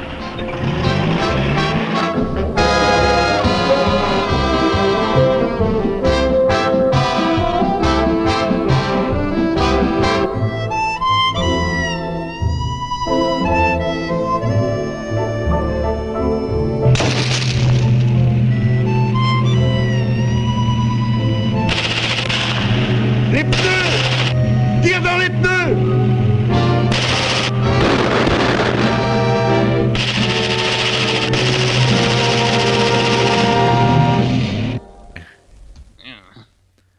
So what does touche pas Grisby stand for, RJ? What does it translate to in the Queen's English? If I remember my grade 6 French, Jared, I believe it is honor amongst thieves. Oh, really? Because I don't think that's actually what it translates to, but that is the British title.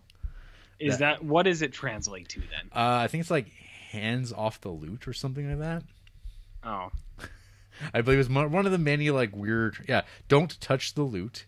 Hands off the loot. Honor among thieves is the British title. I think at one point, maybe in America or somewhere, it was called Grisby. Grisby, which I thought was the name, but it's like I'm like, is this about a guy named Grisby? It's like, no, it's about a guy named Max. But yeah, it's hands off the loot. I like touche pas more. And this is 1954. Even in English, they should have just called it touche pas. The tagline for this film, RJ, it bristles with violence. Did it? It's got a man getting blown up by a grenade. Sometimes that's all you need. Yeah, that is good stuff. I do like that. Gentleman gangster Max and his partner Riton pull off their last, most successful heist and find themselves comfortable enough to retire in the style they enjoy. However, Max confides the details of the theft to his younger mistress, Josie, who has secretly taken up with ambitious young rival gangster Angelo. Angelo then has Riton kidnapped and demands the stash of gold as ransom, which threatens Max's dreams of the perfect retirement. Damn. So RJ, you're so close. It's a story as old as time. Is it? One last heist. Oh, I see. And then a guy talks to his girl, and the girl, she likes the younger guy, tells him about it, and then they kidnap your best friend, and now you got to do the right thing. And you have to fuck some people up. What is the right thing in your mind? Kill them in a rain of machine gun fire. Oh, I see. Yeah, you know. Yeah, that's not a bad idea. Not too bad. Not too bad. So, this one is not available on the Criterion Channel, which is like, of course, it's bad. Not. Kino Lorber put this out, I believe, on Blu-ray. Mm-hmm.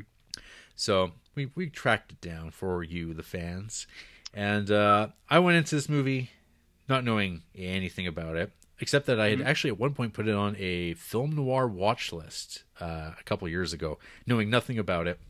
But what kind of had slowed my roll on wanting to watch this was that as actually its leading man, old Jean Gabin. Because of Grand Illusion fame or what? Grand Illusion fame, Port of Shadows fame, La Bête Humaine fame, Pepe Le Moko fame, French can fame, Lower Depths fame. What's the alternative title to Pepe Le Moko? I can't recall. Oh, okay. Someone listening can probably find that for us. So Jean Gabin, I don't know. He's a movie star. I recognize this guy, but I've never felt it. I've never been wowed by this guy. Even man, is there anything that like I'm in total love with this? He's kind of like French Kenneth Branagh, Jarrett. That's what someone keeps saying. Yeah. If you don't see it, look again. Mm-hmm. So wait, you're saying is there anything that you maybe Touche Pas? It will be your new your go-to for the Jean Gabin fans. Not to get too far. I mean, I did like Port of Shadows, but I didn't. Port of Shadows is pretty good. Yeah, that one's pretty. That's actually one of the better of his. It is definitely his other best offering. But man, Touche Pas, it really got me, RJ. It got me going because this movie just like. It opens up so effortlessly, and it's just like these two buddies out on the town with their girls just doing stuff in Paris. Oh, yeah. Or in a borough of Paris, or however that is. And it's really good. It's like really engaging. And I was like, like, I don't know what it is. Like, this seems like contemporary. This feels like exactly how a gangster movie would be done today. And I feel like for 1954, this feels really ahead of its time. Mm-hmm. It doesn't have like the trappings. The dialogue is very naturalistic, and there's no. It doesn't feel like you're watching stereotypes. It feels like these guys who maybe they've left behind that life. And Jean Gabin is like the aged Max, as the old kind of like he is so good. I think he feels like he's really relaxed with himself, and he's a guy who just wants to go back home, go to bed. He doesn't need to wait around with the showgirl until she's done her show at 2 a.m. and can keep the party going. He's like, nah, I'm good. I'll see you later. Don't worry. I don't need to sleep at your place. I just want to get cozy. I want some cookies. Maybe have some tea. Yep. Just go right to bed. Mm-hmm. Tuck in early. I think my favorite scene of showing his old man is where he lights a dart. He pops open a beer, puts a record on, sits down in his chair, and then it's so fast. It's not even a 5-second scene, but he sits down and you just see on his face he's just tired, and you can tell he's like, I just want to sit in this chair for a while. But then the phone rings and he's like, ugh. He peels himself out of the chair. But I really like that scene because it's like, you've been there, Jarrett. You sit down to do something and then your phone rings and you're just like, ugh. It's the worst. Yeah, because you're like, I don't want this. And in 1954, you don't have caller ID. You have to answer the phone. Some people don't have it now. Or else. Scary. Sad. Terrifying. Sad. Yeah. What were we talking about? Touche pas au Grisby. Oh, touche pas au Grisby. Yeah. So, anyways, yeah, he's old, and I like it. Yeah. Like you said. He embodies the character. Yep. Yeah. How do you like that? That's a big word. It's not the one I would use. No. Pedestrian? Pedestrian's probably what I would use. Yeah, exactly. Yeah. So yeah, you don't know. It feels very directionless at the beginning. It's just these characters kind of bouncing around in an evening, having at a cafe that's closing down for the night, and they like kind of close the shutters so more people can't come in. But a young man comes bustling in that Max has become particularly fond of and sees him as the future. And there's kind of these like little illusions, little like, oh yeah, we had like a big hit on that, didn't we? So basically there was a heist, and kind of like in the previous movie, the past isn't directly referenced, but it is, because they're talking like everything is because of the amount of money they have, and you get a description of like, oh yeah, we got away with it and we have the money, and I keep it in this car in the garage until our gold ingots. Ugnuts. Yeah. Yeah. What did they fix? Whatever you need, buddy. Okay. Whatever you need. So yeah, so Max and Raton, they're going to take it easy. Yeah, you don't want to play your hand too soon. You just want to you just want to be cool. Just be cool. But so eventually they go on a little car ride. They catch a cab. They're like, Max is all ready to go home, but he's kind of convinced to keep this party going. And they show up. There's a lot of like oogling of ladies in this, RJ. Lots of what else is there? Wow, I mean, I'm speaking at this point in the film, just like a lot of like just checking out, looking at gams, looking at breasts, checking out butt pinching by stagehands. Then there's just full on like breast handling. There's a few scenes of breast handling. Unwanted, but it's like in a teasy. Oh, stop! Don't come up behind me and just grab my breast when I'm taking you to see the boss. Come on. Hey, you need a hand carrying all that? Mm-hmm. Says the subtitle.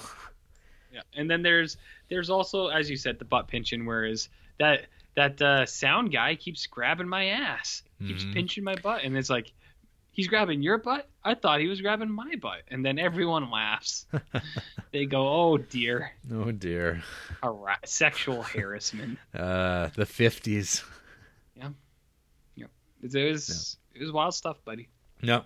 So this is like when the success of the heist gets discussed with Fats, I believe is the name of the boss who runs the nightclub, Perot. Perot, yeah. Fats. Yeah. I like Perot. Yeah. And they're having a chat about the future, about when to make money available, how to pace things and stay under the radar, that kind of conversation. And then of course Max goes backstage because he got to bring the girls back because they're dancers, performers at this club. And while back there, he sees that one of the girls, Raton's girl, she's just making out with this Angelo guy, and he's kind of like this other chap, and he's just like, oh well, and she's like, oh no, you have to break things up with me and Raton. You have to go do it. And he's like, I'm not doing that. No. I'm none of my business. I didn't see anything, but he's done with her too, and so he takes off and he's like, I've had enough of this for one night. I'm gonna go. I'm gonna get some sleep. Well, he was already going home. He's like, I'll just go say bye to the girls. No. I'll make my way home. And then he's like, But then what happens on the ride home, RJ? Well, Jarrett, there's something that interesting happens on the ride home. Which actually, and here's another thing that I really like about this film. And I'm saying film, Jarrett.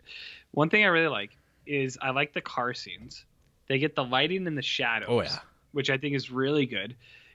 There's like a nice attention to the detail there. And then one other thing I liked a lot, because it's like that screen that moves behind, right? But when it shows like the front view of the car and they have the rear view mirror, they like imposed in a little square the back view of what's going on there too. But it's all projected, right? And I liked it. I was like, damn, it's good attention to detail, baby. You should watch more film noir, RJ. You'll get lots of that. Lots of rear projection. No, I don't want to do that. Details and lighting. No, I don't want to do that. But he's getting tailed. My man. Yeah. Him in his cab. They're being tailed by an ambulance. Yeah, and it's like an ambulance. Strange. That's right. So he knows he's being tailed. He gets dropped off. Makes sure he pays that cab driver. Tells him to get the hell out of here. He goes into his place, gets up the stairs, and then he sees that ambulance pull up, and he goes and gets his gun, and he gets the drop on these two people wearing like lab coats. They're trying to be ambulance drivers, ambulance people, and he's like, oh, it's like, hello, with a gun in their face. Max, we're not here for you. Yeah, we're not here for you. He goes, who are you here for? Fucking marry the housemaid? He's like, get the hell out of here. Yeah, and then he takes off. Yeah, and I like his move though. He kind of locks him in the elevator a little bit. Yep, right? And then he absconds, hops out a window. Or no, sorry, he's not out the window. He goes down the back stairs. He fires off some shots and then he goes out the back stairs. Yeah. Yes, because just so that someone in the building would call the police. Yeah. Is the idea. And so now he's like, oh boy, here we go. Better go find Raton, let him know what's going on. I think there's some happenings afoot. Something's afoot for sure. Mm-hmm. Something. So so Max makes a phone call. Mm-hmm.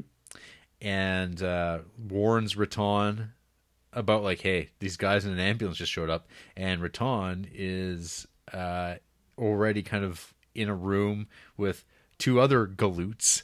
Like, these men are just like massive chest, huge shoulders in these suits. He's like, oh, sorry, I can't come with you. Something with the family came up.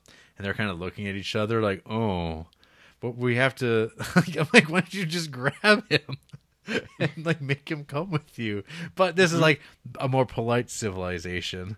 They're like, well, I guess we'll get you next time. Well, he does have a gun though, and he makes it very clear. He shows them, yeah, here's my gun. Mm-hmm. All right, I gotta go. Yeah, but I mean, look at the size of these men. That they could probably, those bullets would bounce off of those muscles. That's how that. I think that's how it works with goons, hired goons. Hired goons. Marge, did you order any hired goons? Oh, there you go. Yes. So we're on the same page. Max fetches Raton. They go to Max's secret apartment. Mm-hmm. And this is where the bond and the friendship of Max and Raton really starts to come through. Up to this point, you're just like, these are just guys that kind of know each other, like some real Cassavetes guys. Oh yes, things can turn on a dime. They're not like real, like, honor amongst thieves. RJ, honor amongst. Oh, of which we're told that there is none, typically. But is there? Except for these two. And in this apartment, you get my two favorite scenes in this film. Yeah. I wrote just two dudes eating pate. Yep. Which I liked a lot. That's living the good life. Living the good life. They're just two dudes eating pate, and I was like, I like it. And then my next note, just two dudes brushing their teeth. Mm-hmm. And you know what? We need more movies of scenes of dudes brushing their teeth. Well, where else are people going to learn how to brush their teeth if not the movies? It's those fine details, Jarrett, where it's just like, you know what? Men do need to brush their teeth too. It's not all about the bang bang gangster stuff, Jarrett. You got to have proper dental hygiene as well. Bang bang. So, so Max takes off the next morning, and he's going to fence the gold. It's because he finds out from Raton. Raton told the girl Josie about it, and it's like, why are you talking to these skirts? Why are you telling them this stuff? They're just going to run, and then look what happened. So, he's going to get fleeced because fences fleece. They always, and I think it's his uncle as well. It's alluded to, I think. Yeah, and so it's like, this guy's going to rip off his own family. I mean, whatever happened to honor amongst thieves? Well, Jared, do you know what touche pas stands for? Don't touch the loot. Don't touch the loot. Don't touch the loot. If you ever went against me, Jarrett, I would. I'd have you down in 5 minutes flat. Not like physically, but I mean, I would have so much stuff stacked against you that you'd be in prison forever. Mm-hmm. So Max makes a phone call. Mm-hmm. And then I think it's to Josie. And she mentions that, Raton was just here, and now he's being taken away in an ambulance. He's like, oh yeah, that dude's here, but my boyfriend, my sugar daddy showed up, and now the ambulance drivers from these guys that look vaguely familiar, they're taking him away. You're like, oh, weird. Yeah, that's weird. I don't know what that's about. No. So weird. Excuse me. So Max, he's got now he's got to like save him. So he's got to get a little posse together. He gets the gang together for sure. Yeah, well, he gets It's Marco. him, He gets the young guy. the young from, buck. from the night before. Because yeah, this movie takes place over like what, like 2 days, 3 days. Yeah, real quick stuff. They go to Josie. They pay her a visit, and because this is a Jacques Becker movie, what happens, RJ? With Josie. Yeah, You're talking about the cook lady, right? I'm Or is talking that a different the dancer girl. Oh, Jared, some serious stuff happens. I don't know if I want to say for the listeners. Does she get slapped? Jared, I don't know if you watch these movies, but every 5 minutes, some character is getting slapped. Someone's being like threatened. Someone's being smartened up. Someone's being corrected. I did like how he pulled like the housekeeper in. He's like, "You're gonna be here too. You're gonna watch this." And he's slapping that guy too. He's like, "I know you saw some shit." Yeah, every 5 minutes, someone's either getting slapped or a tit is getting grabbed. So, French. What are you gonna do? The French. So, they head over to Perot, Fatz's, interrogate the other girl, Fifi. Yep. Guess what happens, RJ? Slaps. Is there any slaps involved? Yeah. Oh, okay. Yeah. Just a little bit. And then eventually, yeah. So Angelo makes a phone call, proposes, "Hey, we got Raton. You got some gold. Raton's not worth anything to us." So now the three of them, the boys, Max, Marco, and Perot, they get armed up.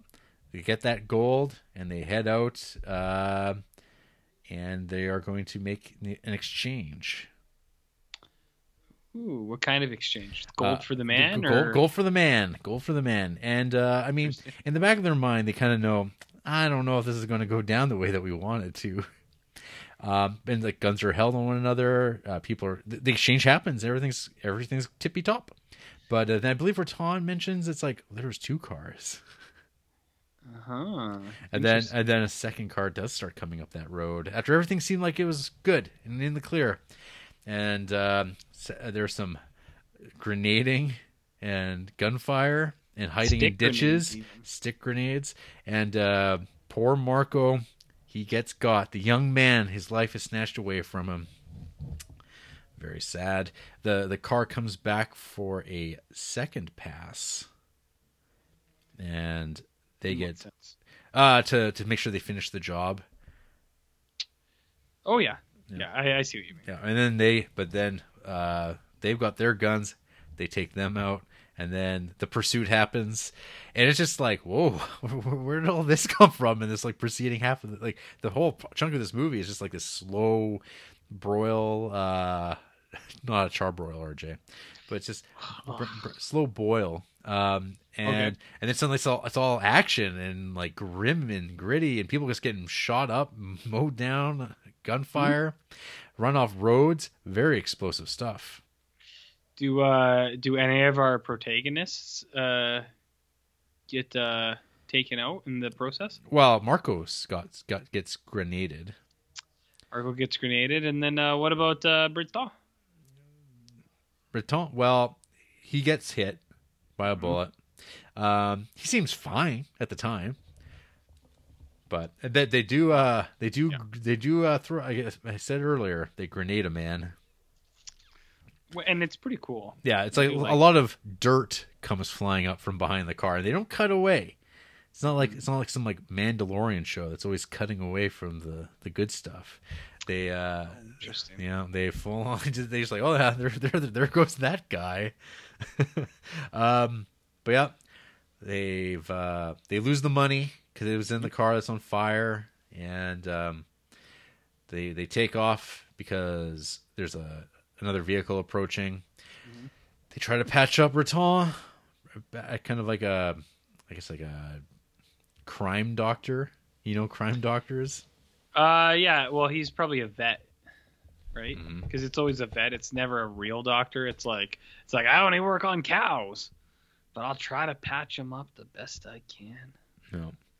So at this point, they're like, well, you win some, you lose some. You hang in there, Raton.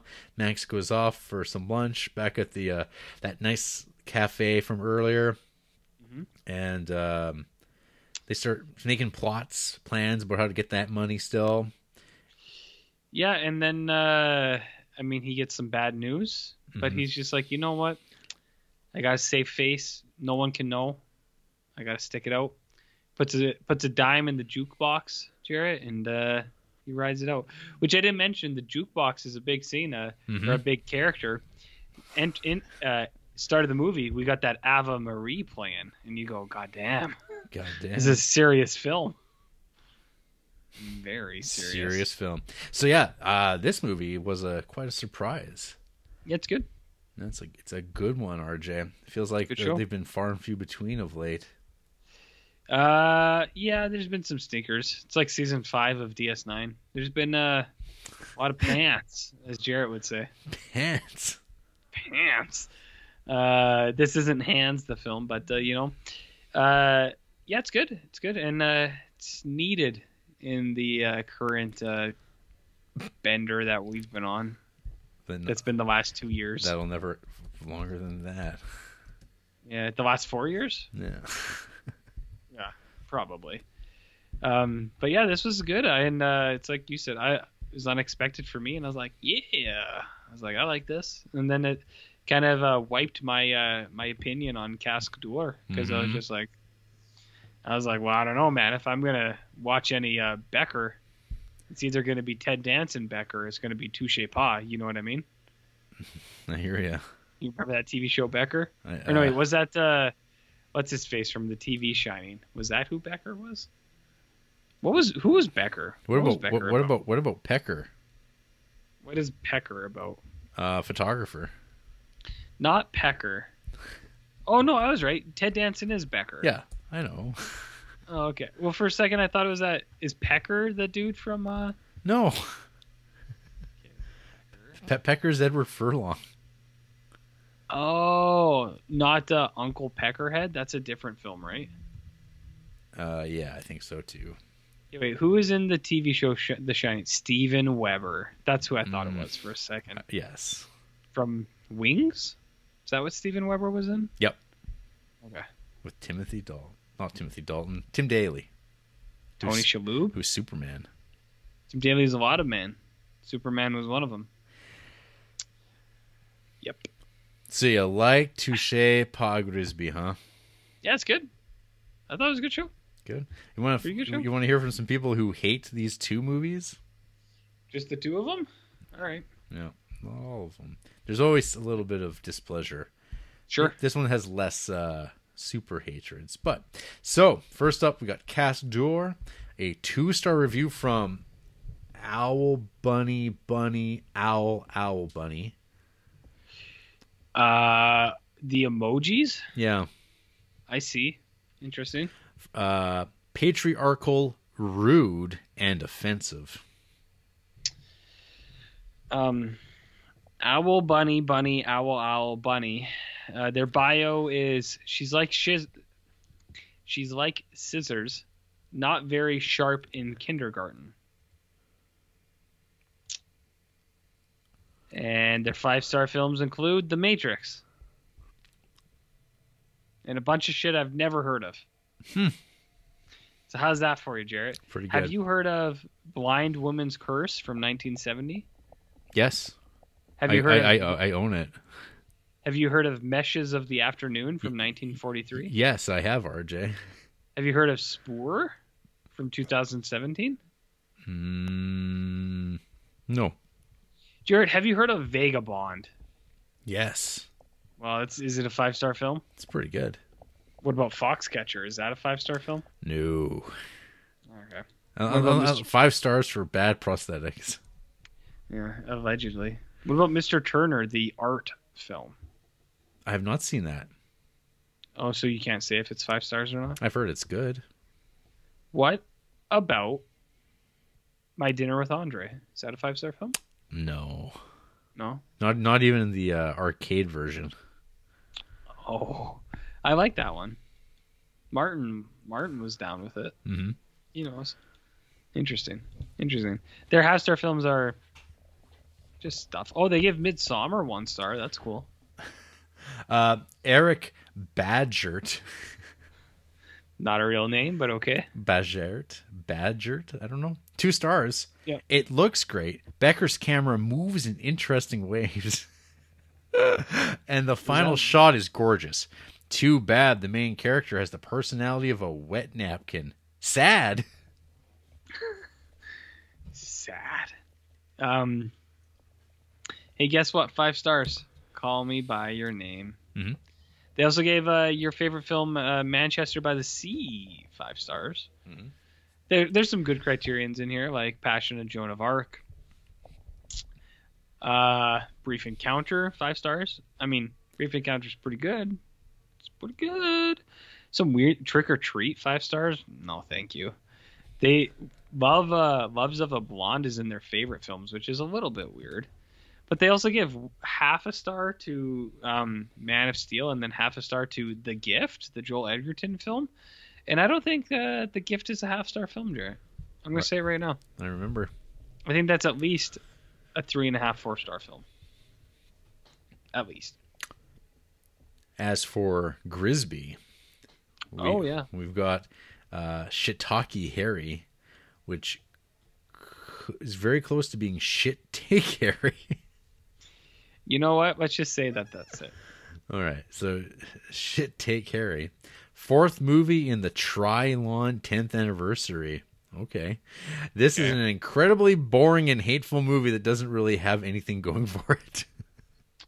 What? I mean, I don't think so. Boring and hateful. All these people I'm noticing now, they're all 5-star Miyazaki films and 7 Samurai and then Wong Kar-wai films, which is like, those are all good movies, you know. No. But it's just the trend, you know. No. The person also gave Portrait of a Lady on 5 stars. Frank Solano, where you at, buddy? Where you at? And finally, let's go with Blake. Okay. 2 stars. This reminded me of This reminded me of Melville's Bob Le Flambe, which I was going to ask you actually, which you preferred. Between this and Bob Le Flambe? Yeah. Probably this one. Okay. Bob Le Flambe is good, but I did like this one. It was good. Well, good show. Blake, it says this reminded him of Melville's Bob Le Flambe, but awful. Similar to Bob Le Flambe, until the final third of the film, there's very little story and tension besides making the anti-hero seem like a badass. Unlike Bob Le Flambe, the lead up to this final act entirely fails to be entertaining and develop lovable characters. This movie is an hour and a half of Jean Gabin slapping people, hell yeah, and treating women like filth. Well, I mean, that's just him being shitty, but this is a shitty world. I don't like it. Doesn't glamorize it like Bob. Yeah, he's so stylish, and it's also involving young men being killed. Spoilers. After watching Becker's Le Trot, this was a huge disappointment. I mean, I don't think that's entirely fair, but this person, it's just Criterion stuff. 5 stars. Rebecca, Peeping Tom. I don't think that's a 5-star film. Diary of a Country Priest. I also don't think is a 5-star film. Sullivan's Travels, not 5 stars. Mon Uncle, not 5 stars. I like all those movies, but not 5 stars, my man. Les Cirque Rouge, 5 stars. So it's just, is it a Criterion film? I'm going to give it 5 stars. They only have one 1-star movie, or 2 stars, and it's this one. Real. But they did give Salo 2.5 stars. Ooh, it's got the edge. So it's got the edge. Their favorite films include Grand Illusion, The Ascent, Canal, which was actually on other people's favorites as well, from 1957, Canal, and The Fireman's Ball, which is like nobody's favorite film. Pretty sure it'll be, I think if it's the Canal I'm thinking of, we'll be watching that pretty soon. Canal from Andre Wojda. Yep. Wajda. Yep. Yeah, in a little while we'll be watching those. Yeah, a lot of the people who didn't like these movies were on board with that. So okay, whatever that means. That could be something. So, any final thoughts on Becker? I mean, I like Ted Danson in certain things, but I don't like Ted Danson in other things. Does that make sense? No. He's okay in some. He's okay in certain things, but other things he's. What do you think about men named Jacques that make movies? I know Jacques Cousteau. Yeah, he makes fish films. Yeah, that's pretty cool, right? Yeah, like Troy Uh, McClure. Yes. Second movie good. First movie okay. That's it. That's it. That's my whole movie. Yep, that's it. Break them open, crack them out. Great take, RJ. Hey, that's what people are here for. They don't want over-analyzation of these things. Is it good or no? Yes, no. That's it. Mm-hmm. Yeah, Sometimes it's not even that clear. What if I just said this? Well, It's made sounds. after the break, Mhm. how would you like to die this week, RJ? This week, from a slap or a tit grab. Well, you can't die from either of those, so you got to get grenaded. Yeah. Just kind of a shot to the chest, or guillotined. Guillotined, yeah. Grenaded. Cool.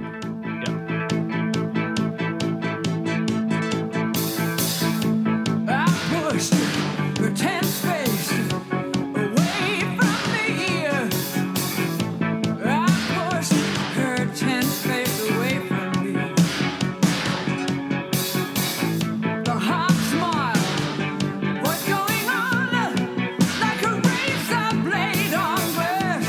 Oh, touch, but no contact. It hit me like it hit me like it hit me like a slap. Oh,